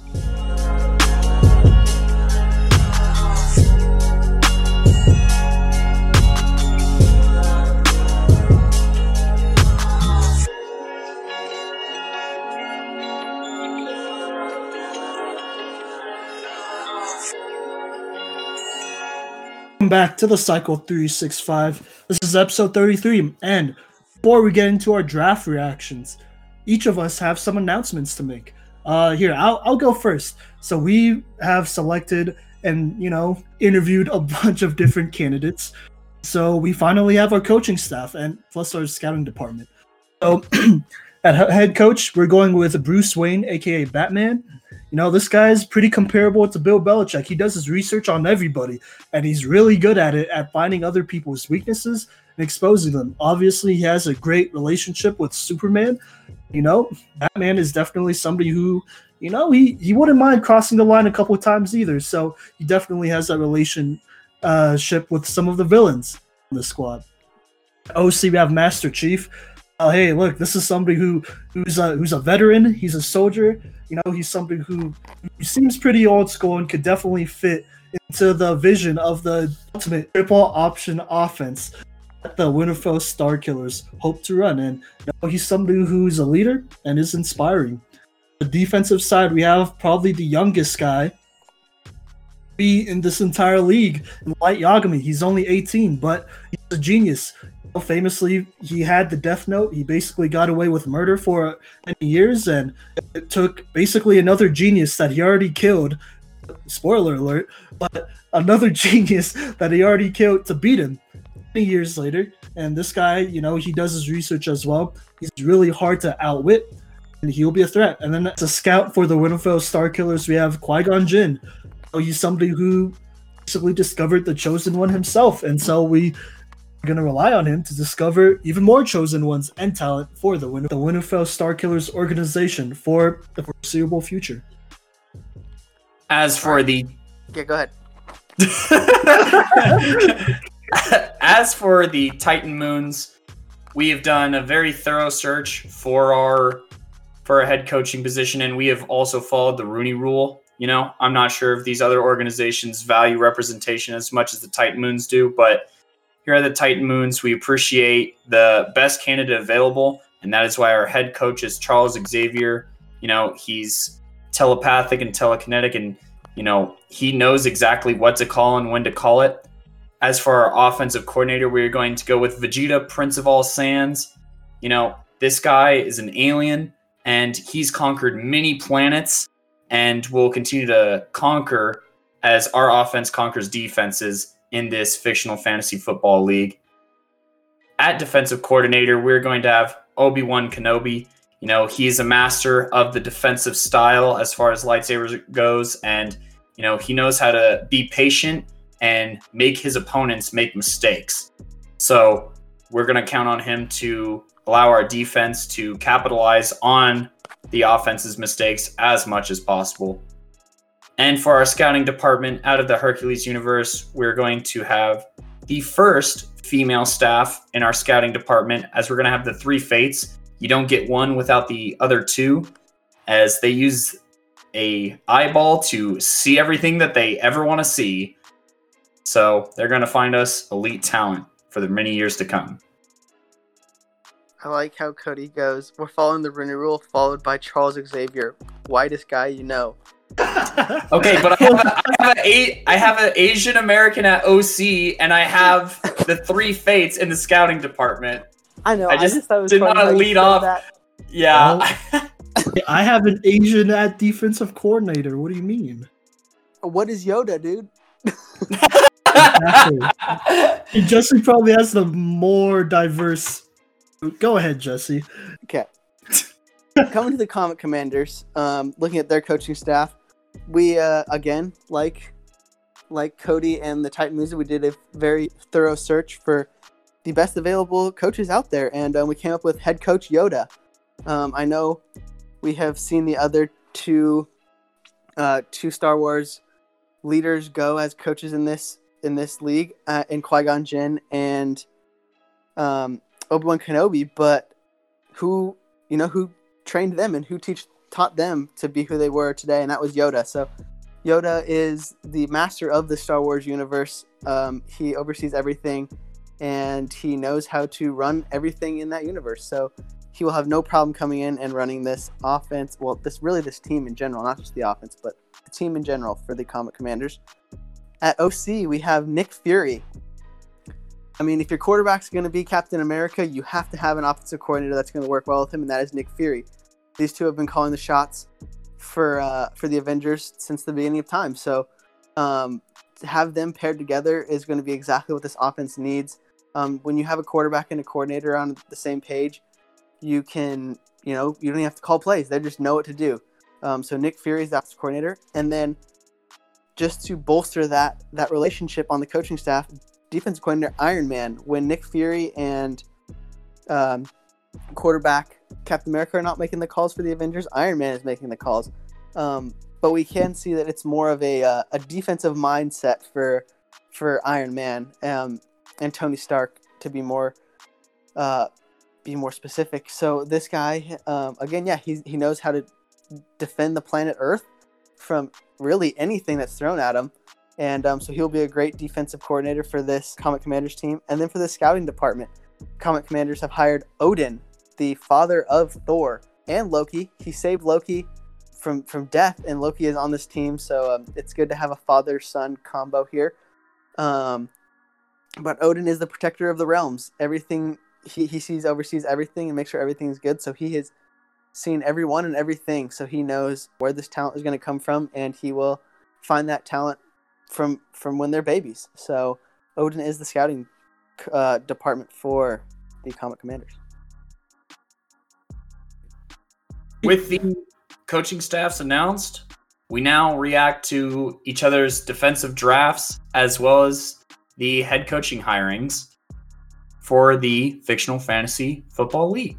So with that being said, Simon, what is your analysis of the other two teams in the league on their defensive draft and on their coaching hires?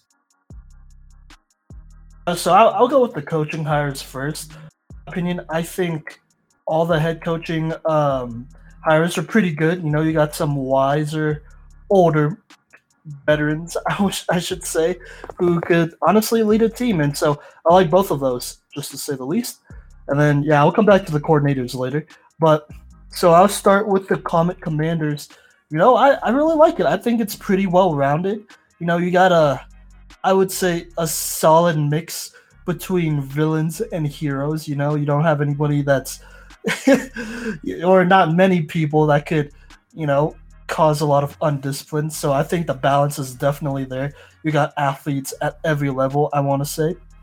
Weaknesses, I might have to say possibly speed. I'm a little concerned, you know, how well maybe Wonder Woman or Black Panther could match up with some of the faster, like, universal heroes on the offensive side of the ball. I'm talking about, like, you know, the Flash, Silver Surfer, Sonic. So there's some concern there on the speed side of things. I will just put this out there, Simon. The Flash is on our team, so don't have to worry about that. Just as an example, you know, that's what I meant. Yeah. I mean, you know, as well as, you know, some of the quarterbacks and running backs are like Superman, Goku. I basically just said my whole own backfield. Yeah. Okay, so for the Pride and Moons, oh, hey, I like it, you know. Like I said, I think this is one that has a guy pretty much on every level. I don't think it will be a huge deal. You know, you got a lot of people who are pretty sneaky, I would say, and can be sneaky good and possibly underrated. There's a lot of underrated guys, girls on this squad. You know, I really like Shazam at middle linebacker. That was somebody who I really wanted and is kind of comparable to Superman in some ways and not. So yeah, in terms of weakness, I would probably, in terms of weakness, I mean, really the only one I have here is maybe Godzilla, just because, you know, he is a beast, no doubt about it. But, you know, he has some control issues, I would say. You know, maybe that could definitely be controlled a little bit better. But, you know, that's why you have Charles Xavier there. And, you know, that's just one of those situations you got to see all the way through. Yeah, so back to the coordinators, you know. Comet Commanders, I really like the hiring of Nick Fury at OC, somebody who has experience working with multiple heroes, something that, you know, maybe not a lot of people have that aren't already head coaches. You know, and so I think that's a great pick right there, Nick Fury. Iron Man, hey, you know, he's a genius. He's a crafty guy. I like it. Odin, that's a good one as well. Honestly, I really don't have any problems with y'all's coaching staffs. If I got a nitpick, maybe it's the relationships that some of these coaches might have with the people on their defense. Like, I'm confident that Obi-Wan could have a great connection with Darkseid or Donkey Kong or Nightcrawler or even Godzilla. Not exactly, the fact that he did end up killing his only students. Well, you know, basically killing his only students. So that's definitely a concern. Other than that, you know, I see a lot of positives, a lot of great hires and diverse hires at that. You really brought up the fact that Obi-Wan killed his only student, bruh. He did. That's why we didn't pick him. He didn't kill him. He couldn't do it. He was like a brother to him. Him in his place. Jesse, do you want to go next or me? I'll go next. All right, so we will start with the Winterfell Star Killers and their coaching staff. I definitely think Batman is a great head coach. He's a great leader, and I know I was talking with one of my friends off the books that we know someone in this league will take Batman as a head coach, and so that was the Winterfell Star Killers. So that's a great pick. Again, Master Chief, offensive coordinator. He's been through a lot, and he's seen it all really. So He'll be able to counter any defense that's thrown at him. And then, how do you say it? Light Yagami? Agami. Okay. Light Yagami. Don't know a ton about this dude, but I'm sure he'll be a great defensive coordinator. And then Qui-Gon Jinn, he did find the Chosen One. I think the only thing I struggle with is he only found one Chosen One that ended up to be evil and bad. So we'll see what happens with that. He might. I mean, it does fit the bill that the Winterfell Starkillers are going for with all of these, villains on their team. So that could end up great for them. And then for the Titan Moons coaching staff, obviously another one that we all knew was going to be a head coach in this league was Charles Xavier. He is, he's a leader among all leaders. So I think that's a great head coaching hire. Hey, I just realized that he's diverse because there's no handicapped coach in the league. That's ADA, baby. Anyways, okay, sure. I just realized that I can defend myself on that. Okay. Anyways, for the rest of this coaching staff, I think they're going to be great. Obviously, Obi-Wan, if I was going to put him down, I would think of him more as an offensive coordinator. I feel like he's calling more of the shots. But I think he's going to be a great defense coordinator as well. Jumping into the teams here now, so let's look at the Winterfell Starkillers. I think this is a very good team. Their defensive tackles in Colossus and Sandman are going to be a force to reckon with up front. And then their two middle linebackers. I can definitely see a 3-4 lineup here that is going to cause a lot of problems for offenses. I think the biggest weakness I could see for this team is at free safety. Deadpool, I think, could definitely be a problem for this team. He doesn't really follow directions very well, and he kind of just is in La La Land most of the time. So good thing they have guys on this coaching staff like Batman to keep him in line, because without direction, besides maybe his girlfriend, he's going to not really, just be his own person and cause havoc. And then for the Titan Moons, this is a very good draft. I definitely was going to take the likes of Donkey Kong and Godzilla on my team if they were not taken. So those are two great picks. Nintendo World has been very represented on this team. And again, while Kirby is going to be very small in stature, he can eat people. So we'll see what happens there. Luckily, he does poop them out. So we will still have a football team. But yeah, so that'll be great. I think my biggest weakness, I'm also going to pick on Godzilla like Simon did. While Godzilla is a monster, he literally is a monster. I don't know if he can move very well, to be honest. I know he doesn't need to move because he's giant, but I feel like he's very, he's a very, I would relate him to Vince Wilfork from the Patriots a few years ago. He's just going to stand there and fill holes. He's not really going to do a lot, even though Vince Wilfork did get after the quarterback for his size. But that's the biggest weakness I see for this Titan Moons team, is Godzilla is not going to be able to move very much. So I hear all of your guys' opinions, and now I'm going to respond with mine. So I'll go with the Winterfell Starkillers here. At head coach Batman, he's been called the greatest planner of all time by the likes of even Brainiac, who's, probably has a future if there's an expansion team as a head coach, and will work well with Superman. They got Justice League vibe that will definitely work. And, that's just a great hire from a tactical standpoint, and they continue to go with the tactical approach with the hiring of Master Chief at offensive coordinator. That's a great pick that shows a lot of respect to the armed forces, of outer space with Master Chief. And I think that he's led lots of soldiers, so why can't he lead a offensive squad? Now, once again, like Jesse, I'm not as familiar with Light Yagami or Yagami. Yeah, you got it the first time. Yagami. So, but I am familiar with the body count that he has, so that intensity will translate great over to the defensive side of the ball. And I think that he's a guy that this defense will rally around. They see eye to eye on a lot of things like genocide and tearing apart the offense. So, sir. And then as a scout, Qui-Gon Jinn, he's definitely a little bit naive to character issues, but he finds them young and he finds them talented. So pause. Okay, we're gonna redo that one.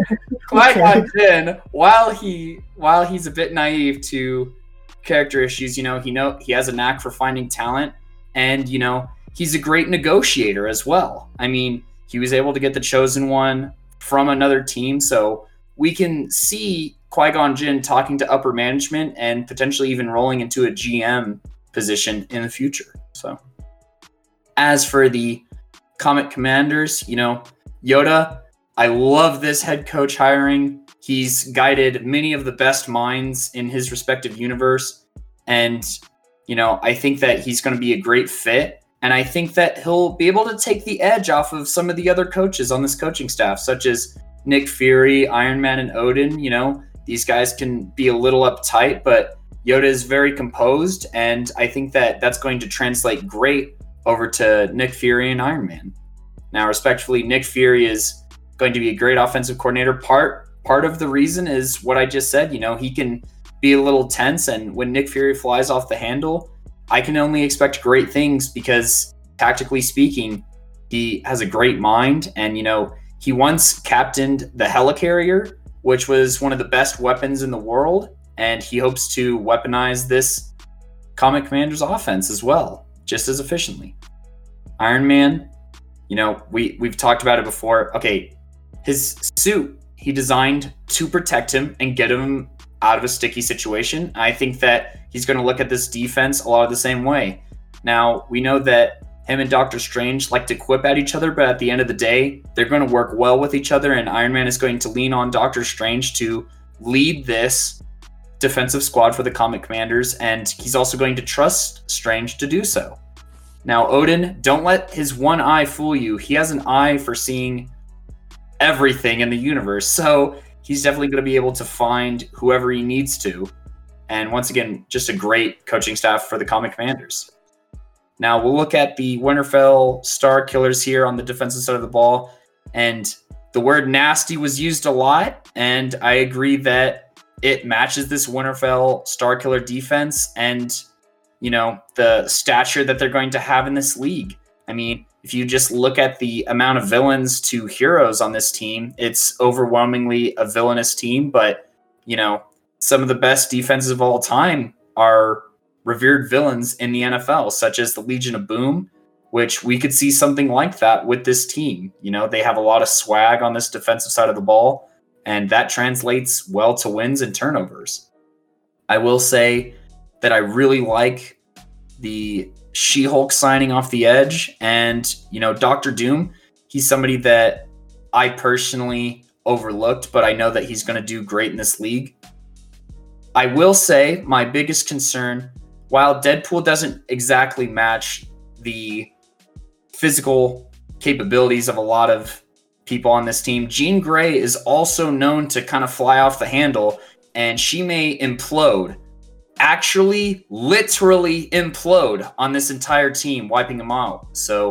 And then they'd have to dig into free agency, which we'll talk about here in a little bit. Now, for the Comet Commanders, I said it during the draft, Doctor Strange should have gone in the first round of the offense, and so he'll play just fine on the defense. I look forward to mini battles between Doctor Strange and Dr. Fate on my Titan Moon team, and I think that's going to make for some exciting football. I will say that probably the biggest weakness is here at defensive end with Drax. He's a bit of a smaller guy. I mean, they went pretty small along the ends, you'd say, with Wolverine and Drax. But what Wolverine makes up in tenacity, I just think that Drax can't make up in strength. But he is going to give you his all, so you will never doubt his effort, is one thing I will say about Drax. Okay. So, Jesse, who do you think could be potential Defensive Player of the Year candidates from each team? Let's see. I'll start with this Winterfell Star Killers. I'm probably going to have to go middle linebacker General Zod. I think he could definitely be the Defensive Player of the Year for this Winterfell Star Killers team.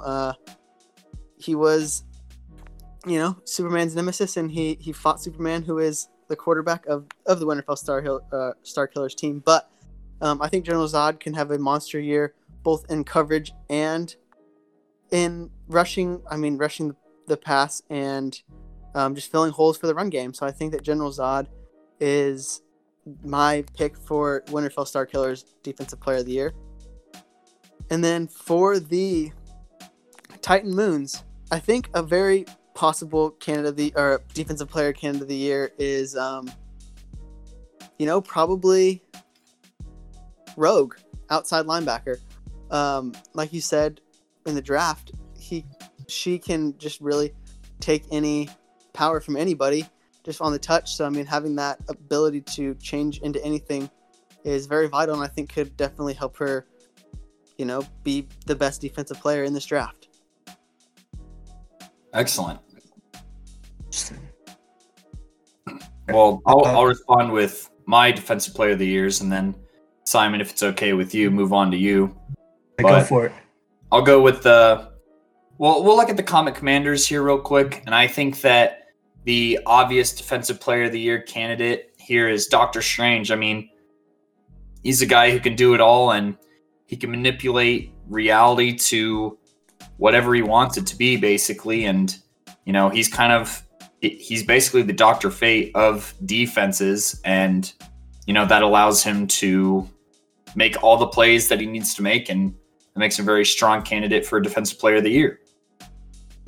While on the Winterfell Starkillers, I do like the idea of Jean Grey stepping up and potentially winning Defensive Player of the Year as an absolute asset in the secondary. I can see her calling a lot of the shots that the quarterback might be calling, as well as just being really versatile on the defensive end and just making plays all over the field. Okay. So I'll start with the Comet Commanders.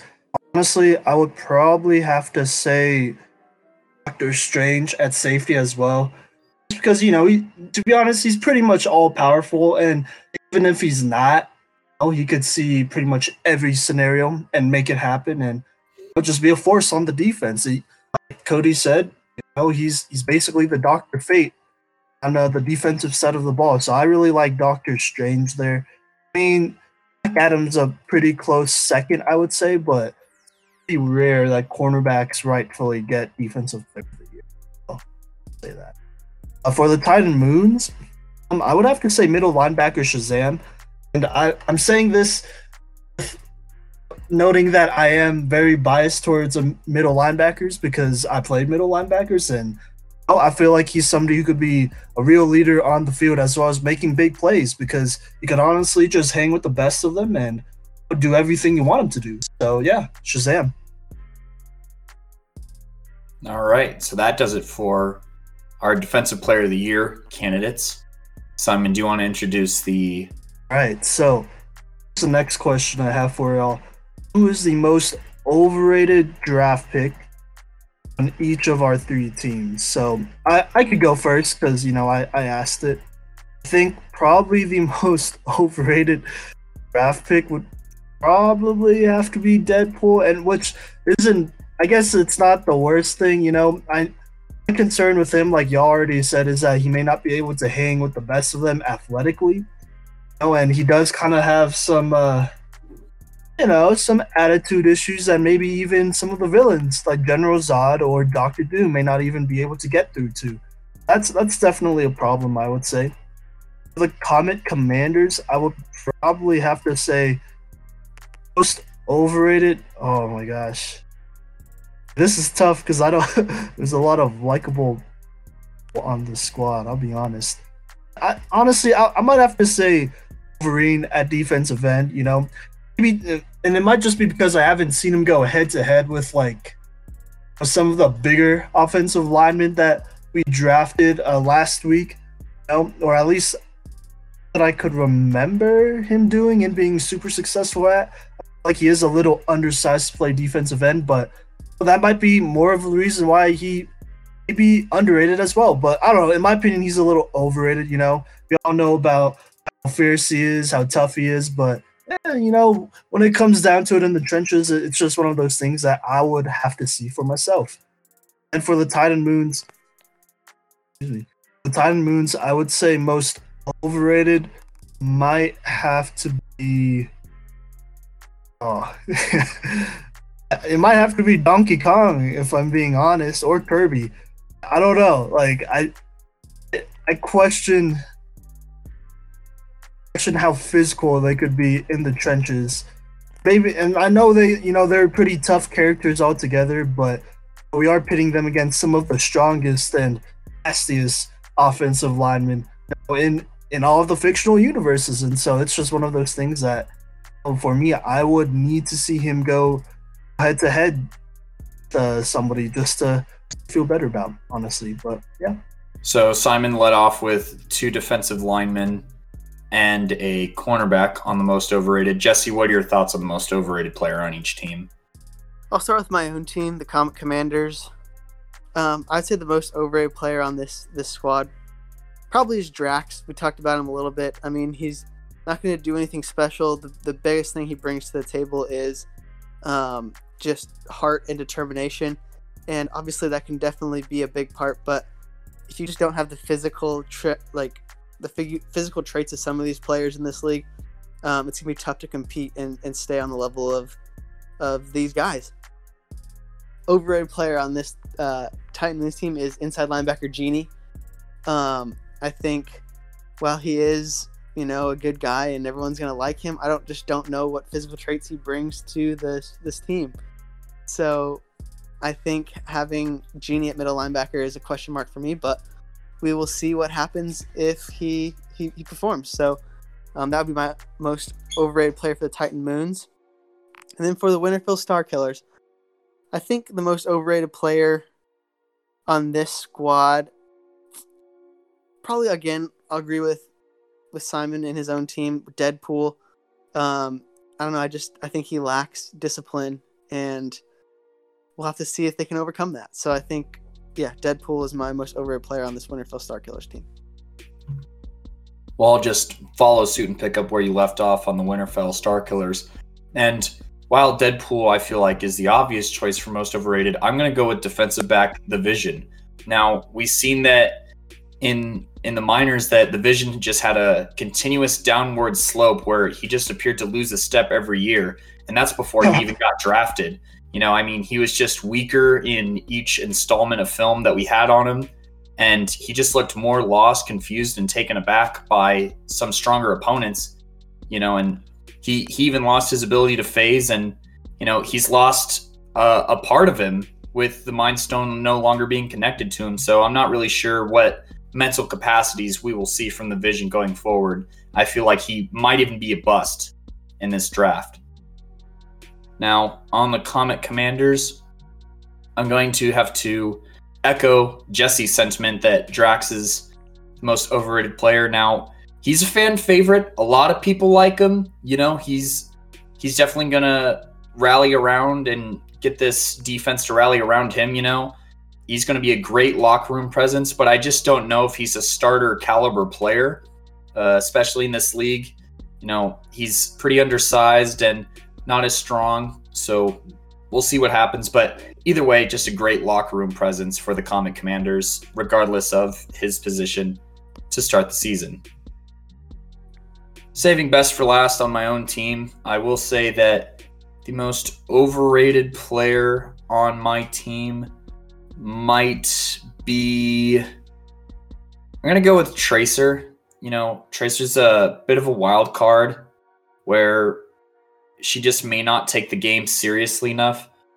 And she's been known to, kind of joke around a bit too much, even in the face of imminent danger. So we'll try and rally in her discipline and get her to play sound defense. All right, for the next question I got for you guys, the most underrated players on each of our teams. So I'll go ahead and start with my own team, the Comet Commanders. I think the most underrated player on this Comet Commanders squad, I'm going to go with outside linebacker Ultron. I'm excited to see what he brings to the table.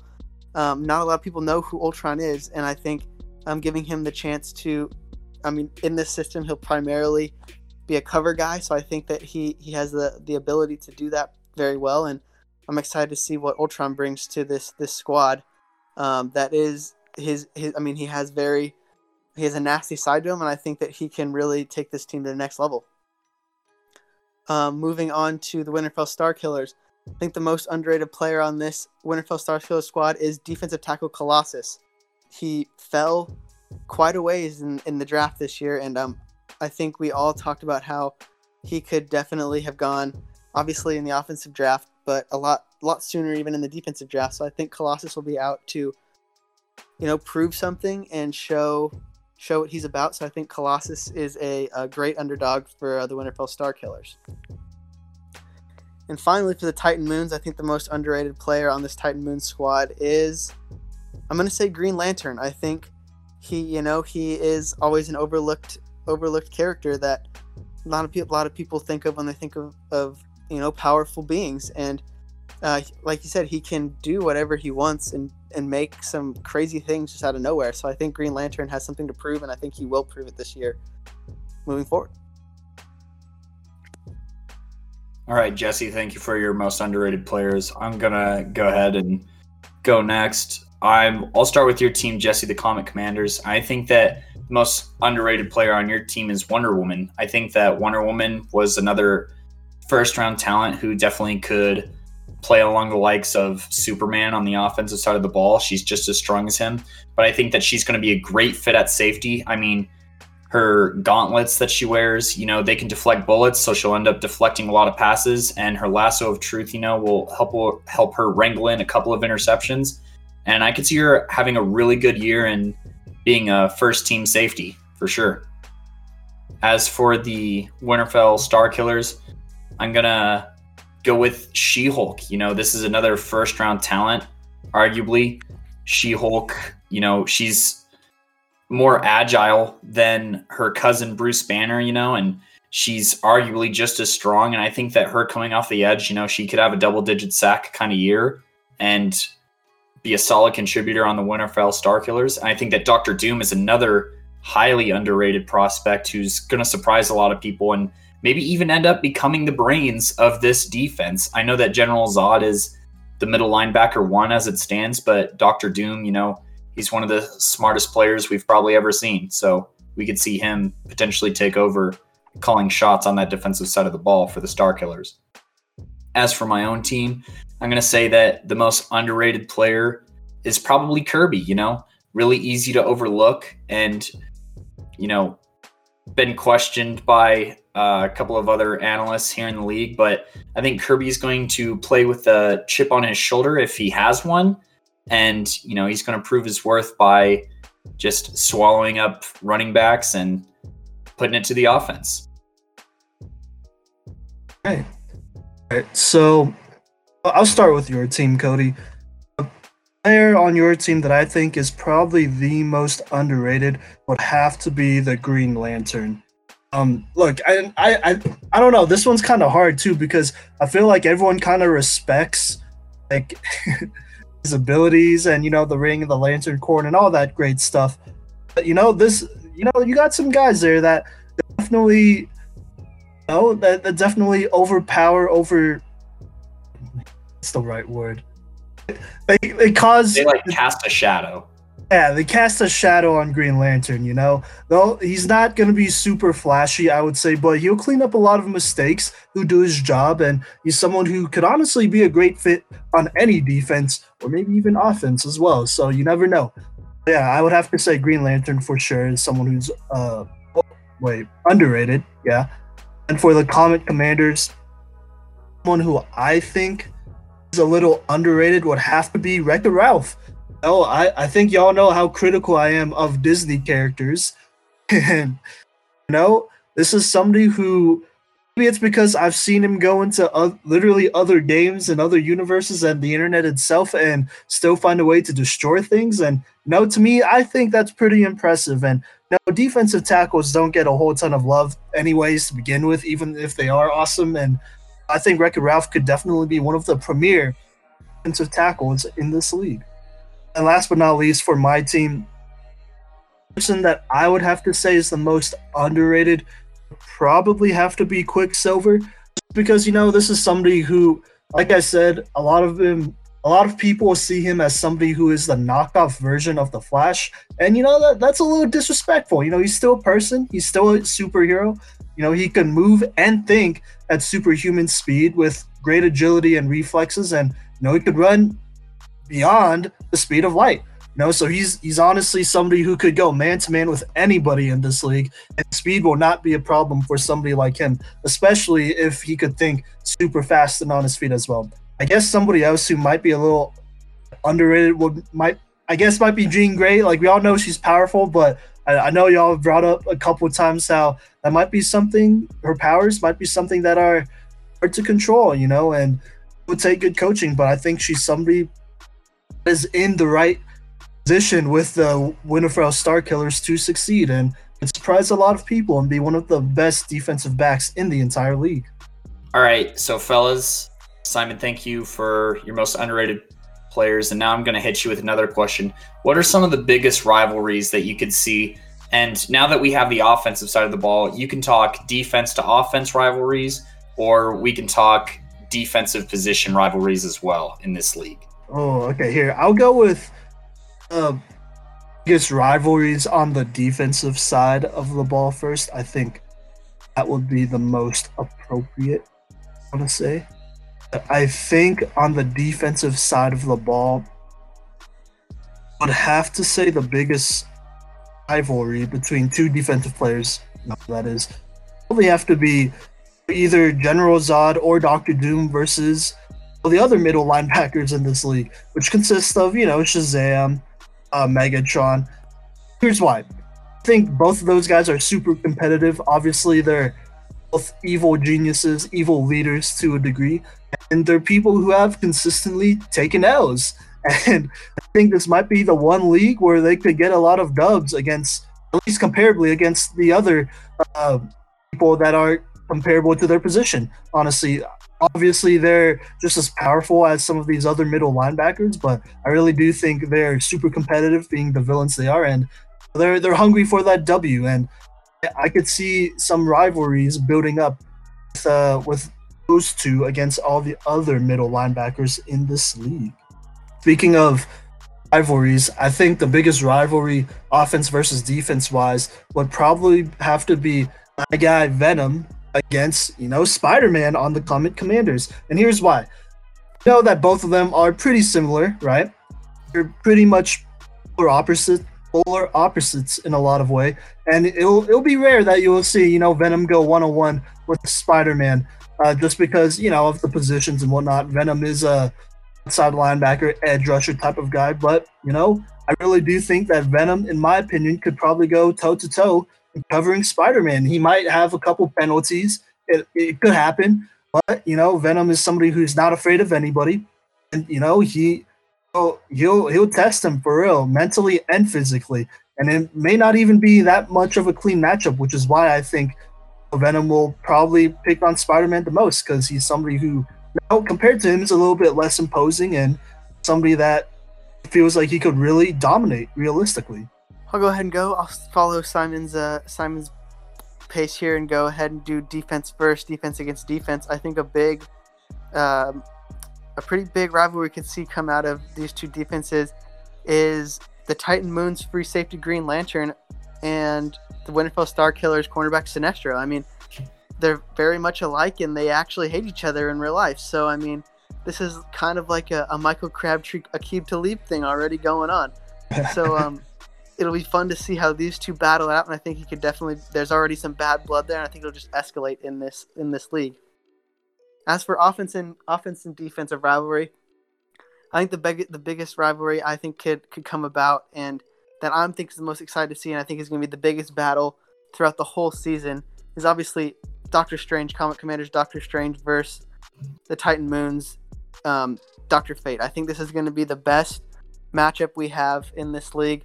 Free safety, just safety in general, safety versus quarterback, the two leaders of the squads, and I think that this will be a fun rivalry to watch, and it could get pretty nasty at some points. And not only will it make those two nasty at each other, but as the leaders of each team, I think it could make a big, both teams nasty toward each other. As the Comet Commanders take on the Titan Moons, I think it would be a big a big turning point to see those two battle it out all year. Well, Jesse, you brought up some great points, and I'm not going to say you stole it because there's no way to measure who thought it first, but I was definitely going to bring up those two sets of rivalries.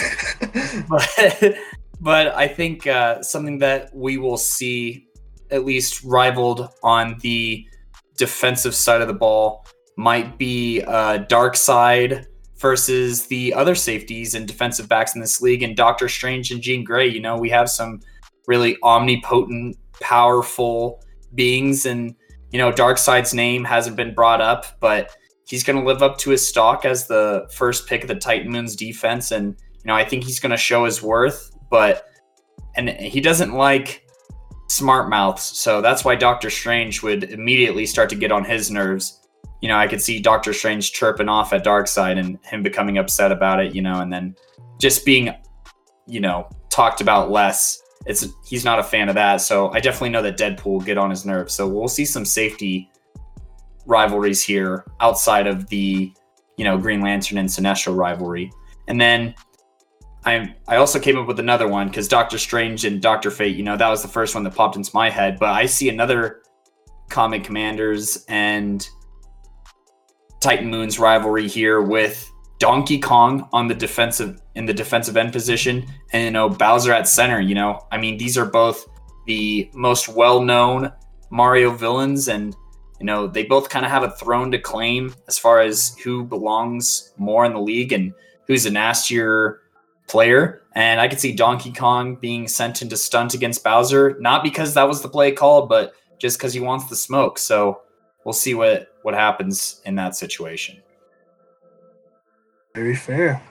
All right. Before we move on, I would just like to point out one more rivalry, and that would have to be my wide receiver, Anakin Skywalker, defensive coordinator on Cody's team, Obi-Wan Kenobi.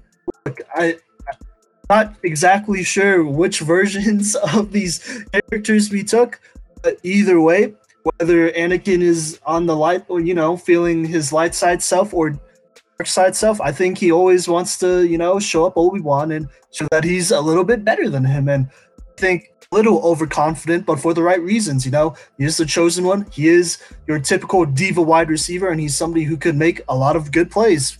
And I think he wants to prove that, especially to Obi-Wan when he plays their defense. Well, speaking from the Titan Moons perspective, I know that Obi-Wan will make sure that Anakin is covered, and maybe it's in lava or maybe it's in sand, but he ain't getting past this defense. And then I was going to say another coordinator to player rivalry might be Vegeta and Goku, even though they're on the same side of the ball. You know, Vegeta, he's always tried to catch up to Goku, and I think he finally can by utilizing his mind, which is basically the only edge that he has on Goku other than being a better father. So wait, Vegeta being a better father than Goku? Yeah? What? Dude, Goku be letting Piccolo, a guy Goku just be dying all the time. How you gonna, like... Yeah, because he's trying to save the world for his son, bro. No, what do you mean? No, he's not. He just does it because he wants to fight. Like, and then he's like, shoot, Gohan, I hope you're chilling. Yeah, already. there it is. There it is. Okay.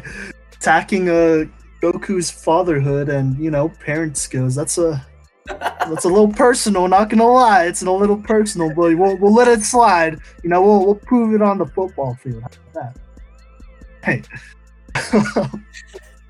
So moving forward, we're gonna talk about the best undrafted free agents in this draft. They're obviously we only drafted starters, right? So we didn't draft any, you know, like backups or reserves or anything like that. So there's definitely a lot of people who could potentially start or even, you know, contribute to this team. So we're gonna talk about some of them because I think it's unfair if we just leave out all of the other people that, you know, we didn't mention. So yeah, I'll go first because I'm the one who brought it up. I think one of the most powerful characters that we left on the board maybe intentionally or unintentionally, would probably have to be the Scarlet Witch out of the Marvel Universe. She's somebody who could have played either offense or defense. She has great powers. Arguably, she might have been a better pick than the Vision, which is ironic for a lot of reasons.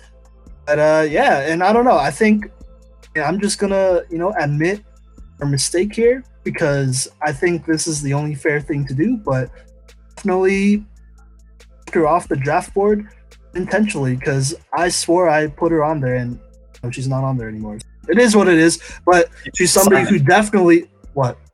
I was just gonna say, what listener do we have to thank for making us feel like boneheads on that one? A shout out to our boy Ivan out of UNC for letting us know. See, I knew I was forgetting something too because I know on defense I was like, oh, I'm gonna get somebody who could basically do all the things Vision could do, and I was thinking of the Scarlet. That would have been a better pick than Deadpool. What a shame. Probably would be. Well, you know what? If we signed her in free agency, we'll see. I don't know how this whole thing works. But yeah, so that's she could definitely be the Tom Brady of, or well, maybe not Tom Brady. I don't know. I'm trying to think of another undrafted free agent. Tony Romo of undrafted free agents in this league. How about that? I'd probably say Philip Lindsay. Or I'd Philip probably Lindsay. say Rod Smith. Okay, I'm not a Broncos fan, so sorry. Shout out to my friend Rebecca. Sorry. I know y'all were roasting me. Okay. And the other person that I think is a little bit of a sleeper, he's from the Star Wars universe, kinda, not really. He's not really canon anymore. Wasn't really ever canon, I would say. But it's Starkiller from Force Unleashed games. He's somebody who arguably is the strongest Force user of all time. Even the clone version of himself was pretty strong, not gonna lie. And he's somebody who could have played offense or defense. He might have been a better pick than Anakin. But there are some issues there in itself. His allegiance is something that could definitely be questioned by multiple people.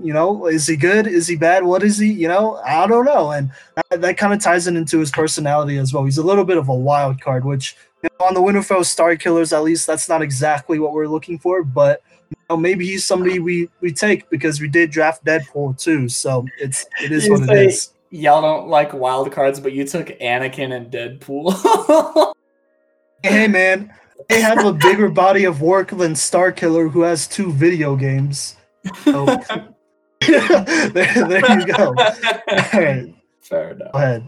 All right, so I'd say that the biggest, I want to say, letdown of this draft is no one drafting Martian Manhunter.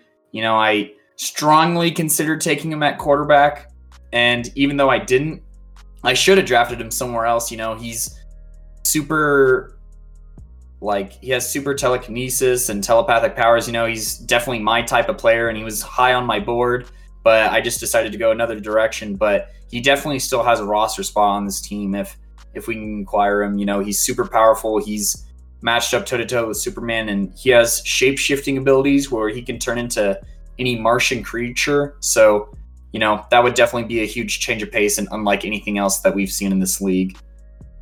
As for my other best of the rest undrafted free agents, I'm going to go with Storm out of X-Men Academy. She's a student of the game, and, she could turn the weather in our factory. If I draft her on the defensive side of the ball, I can make the other team play in a blizzard only on their half of the field the whole time. So it's definitely a swing and a miss, but Storm could definitely end up being an elite special teamer, maybe even if we went that direction. But yeah, Storm is definitely a missed opportunity for all teams involved here. All right, and finally, the last 2 guys we'll look at here for undrafted free agents. We'll go with Reaper out of Overwatch universe. He can teleport. He is one of the nastiest dudes in Overwatch, and I think he could fit onto some of these teams like the Winterfell Starkillers, who just have that nastiness to him and stuff like that. I think Reaper would be a great safety type of person where he can just all of a sudden be in your backfield before you even know it. And you can just be there. The other guy I'm going to look at is could also be a defensive back, Scorpion, out of Mortal Kombat. He might have been a better choice than Black Panther at defensive back we won't know because, well, we did not draft him. So, with those chains and things, I was thinking if he has probably the best. Oh, what is it called? I just had it. He probably has the best makeup speed in this draft class. If the receiver gets too far away from him, he can just snap him right back to him. So, Scorpion could have been an asset that teams in this draft could have used. So, yeah. All right. You guys ready to go to the next one? Yeah. Okay. Do it. And finally, the final question for the 2020 Fantasy Fictional Football Draft. We are going to look at the coaching staffs, and we are going to say who we think the Coach of the Year is going to be. We're going to say it goes between head coaches, offensive coordinators, defense coordinators. We're leaving scouts out of this. So, Cody, do you want to go ahead and start and tell us who you think will be the Coach of the Year out of head coaches, offensive coordinators, and defense coordinators all together? So what I'm going to do is I'm going to pick Yoda as my head coach of the year because something that comes into factor when talking about coach of the year is expectations, right? We saw the offensive draft for the Comet Commanders, and a lot of people weren't overly impressed by the offensive line, but I think Yoda is going to be a positive coach who brings a sort of wisdom to him that a lot of these young guys necessarily need on the Comet Commanders, and what the Comet Commanders didn't have in nastiness on the offensive side of the ball, they definitely got on the defensive side of the ball. And I think that it's going to make for a balanced approach at things. And that's the way that Yoda likes it. And I think that he's in a great environment where his coordinators are going to do their thing. But, at the end of the day, Yoda is going to get the credit for helping this team achieve more than some people might speculate. So, head coach of the year, Yoda. YODA. Oh, so just like who would do their job best, right? Yeah. Oh, man, I wouldn't have hired him if I didn't think he would do a great job and be the greatest coach of all time, if not in this league at least. And that would have to be Bruce Wayne. He's somebody who is worked with Bruce Wayne. The Batman. What? Bruce Yes. Wayne is Batman? Yes, whoops, maybe I just gave away his identity. Oh my god! Hey, how did I not see that? Identity theft is not a joke. Anyways, Batman. Sorry, Bruce Wayne. Hey, whatever, it doesn't matter. You know what? When he has this many dudes... You've already blown his cover, so what does it matter what you call Batman it? has this many dudes on his team, you don't gotta worry about protection because he has a squad. Straight up. Batman's the type of guy who I feel could really relate to, characters who are morally good and morally bad, I would say. And he's somebody, obviously, who has a plan for everything. He definitely had a plan to, take down Superman if he ever went wild or rogue or whatever.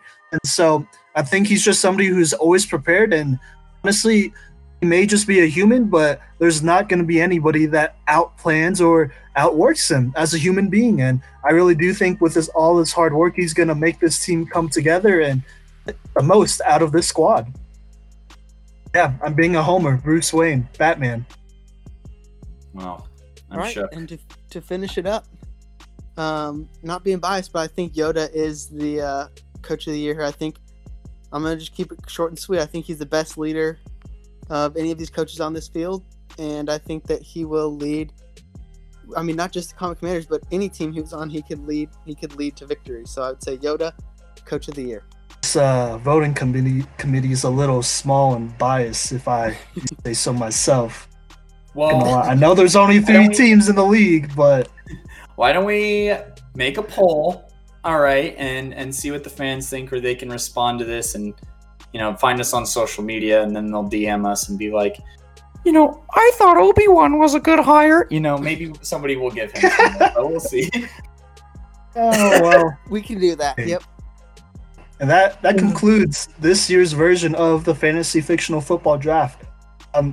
I say this year because, hey, there could be opportunities to do this again someday with possibly more people because, there's never ever been a 3-team league in history of anything before taken seriously. So there you go. And even if some expansion draft, we have to protect players. Oh, see that? Hey, there we go. That's a good idea. I like that. But we'll have to see. Well, boys, that does it for this episode of the Cycle 365, episode 33. Really enjoyed having you guys and finishing up these teams. It was a lot of fun. Yes, this was a fun draft, and the only scarring part was finding out that Batman was Bruce Wayne. I never saw that coming. So, but thanks for a fun draft, gents. It was a good one, and hey, it is what it is. That's life. Thanks for rocking with us. Follow us on social media, show us some love, give us a share, and check out some of our older podcast episodes. We're on Spotify, Apple Podcasts, YouTube, pretty much anything you could think of. And yeah, next week. Oh, before I forget, next week it will be the debut of our summer mini series about youth sports. This is a mini series where we'll have multiple guests on, a ton of different hosts and whatnot, and we're just going to talk about youth sports and go in depth into it. And I'm obviously somebody who is not anymore. I'm not a physical education major, but I will be a PE teacher. I have been a youth sports coach before, and this is kind of my thing. So I know what I'm talking about when we hit this topic. So yeah, tune in sometime next week before the next official episode of the Cycle 365. This is Simon Villanos. Cody Stoffer. And I'm Jesse Booten. Peace.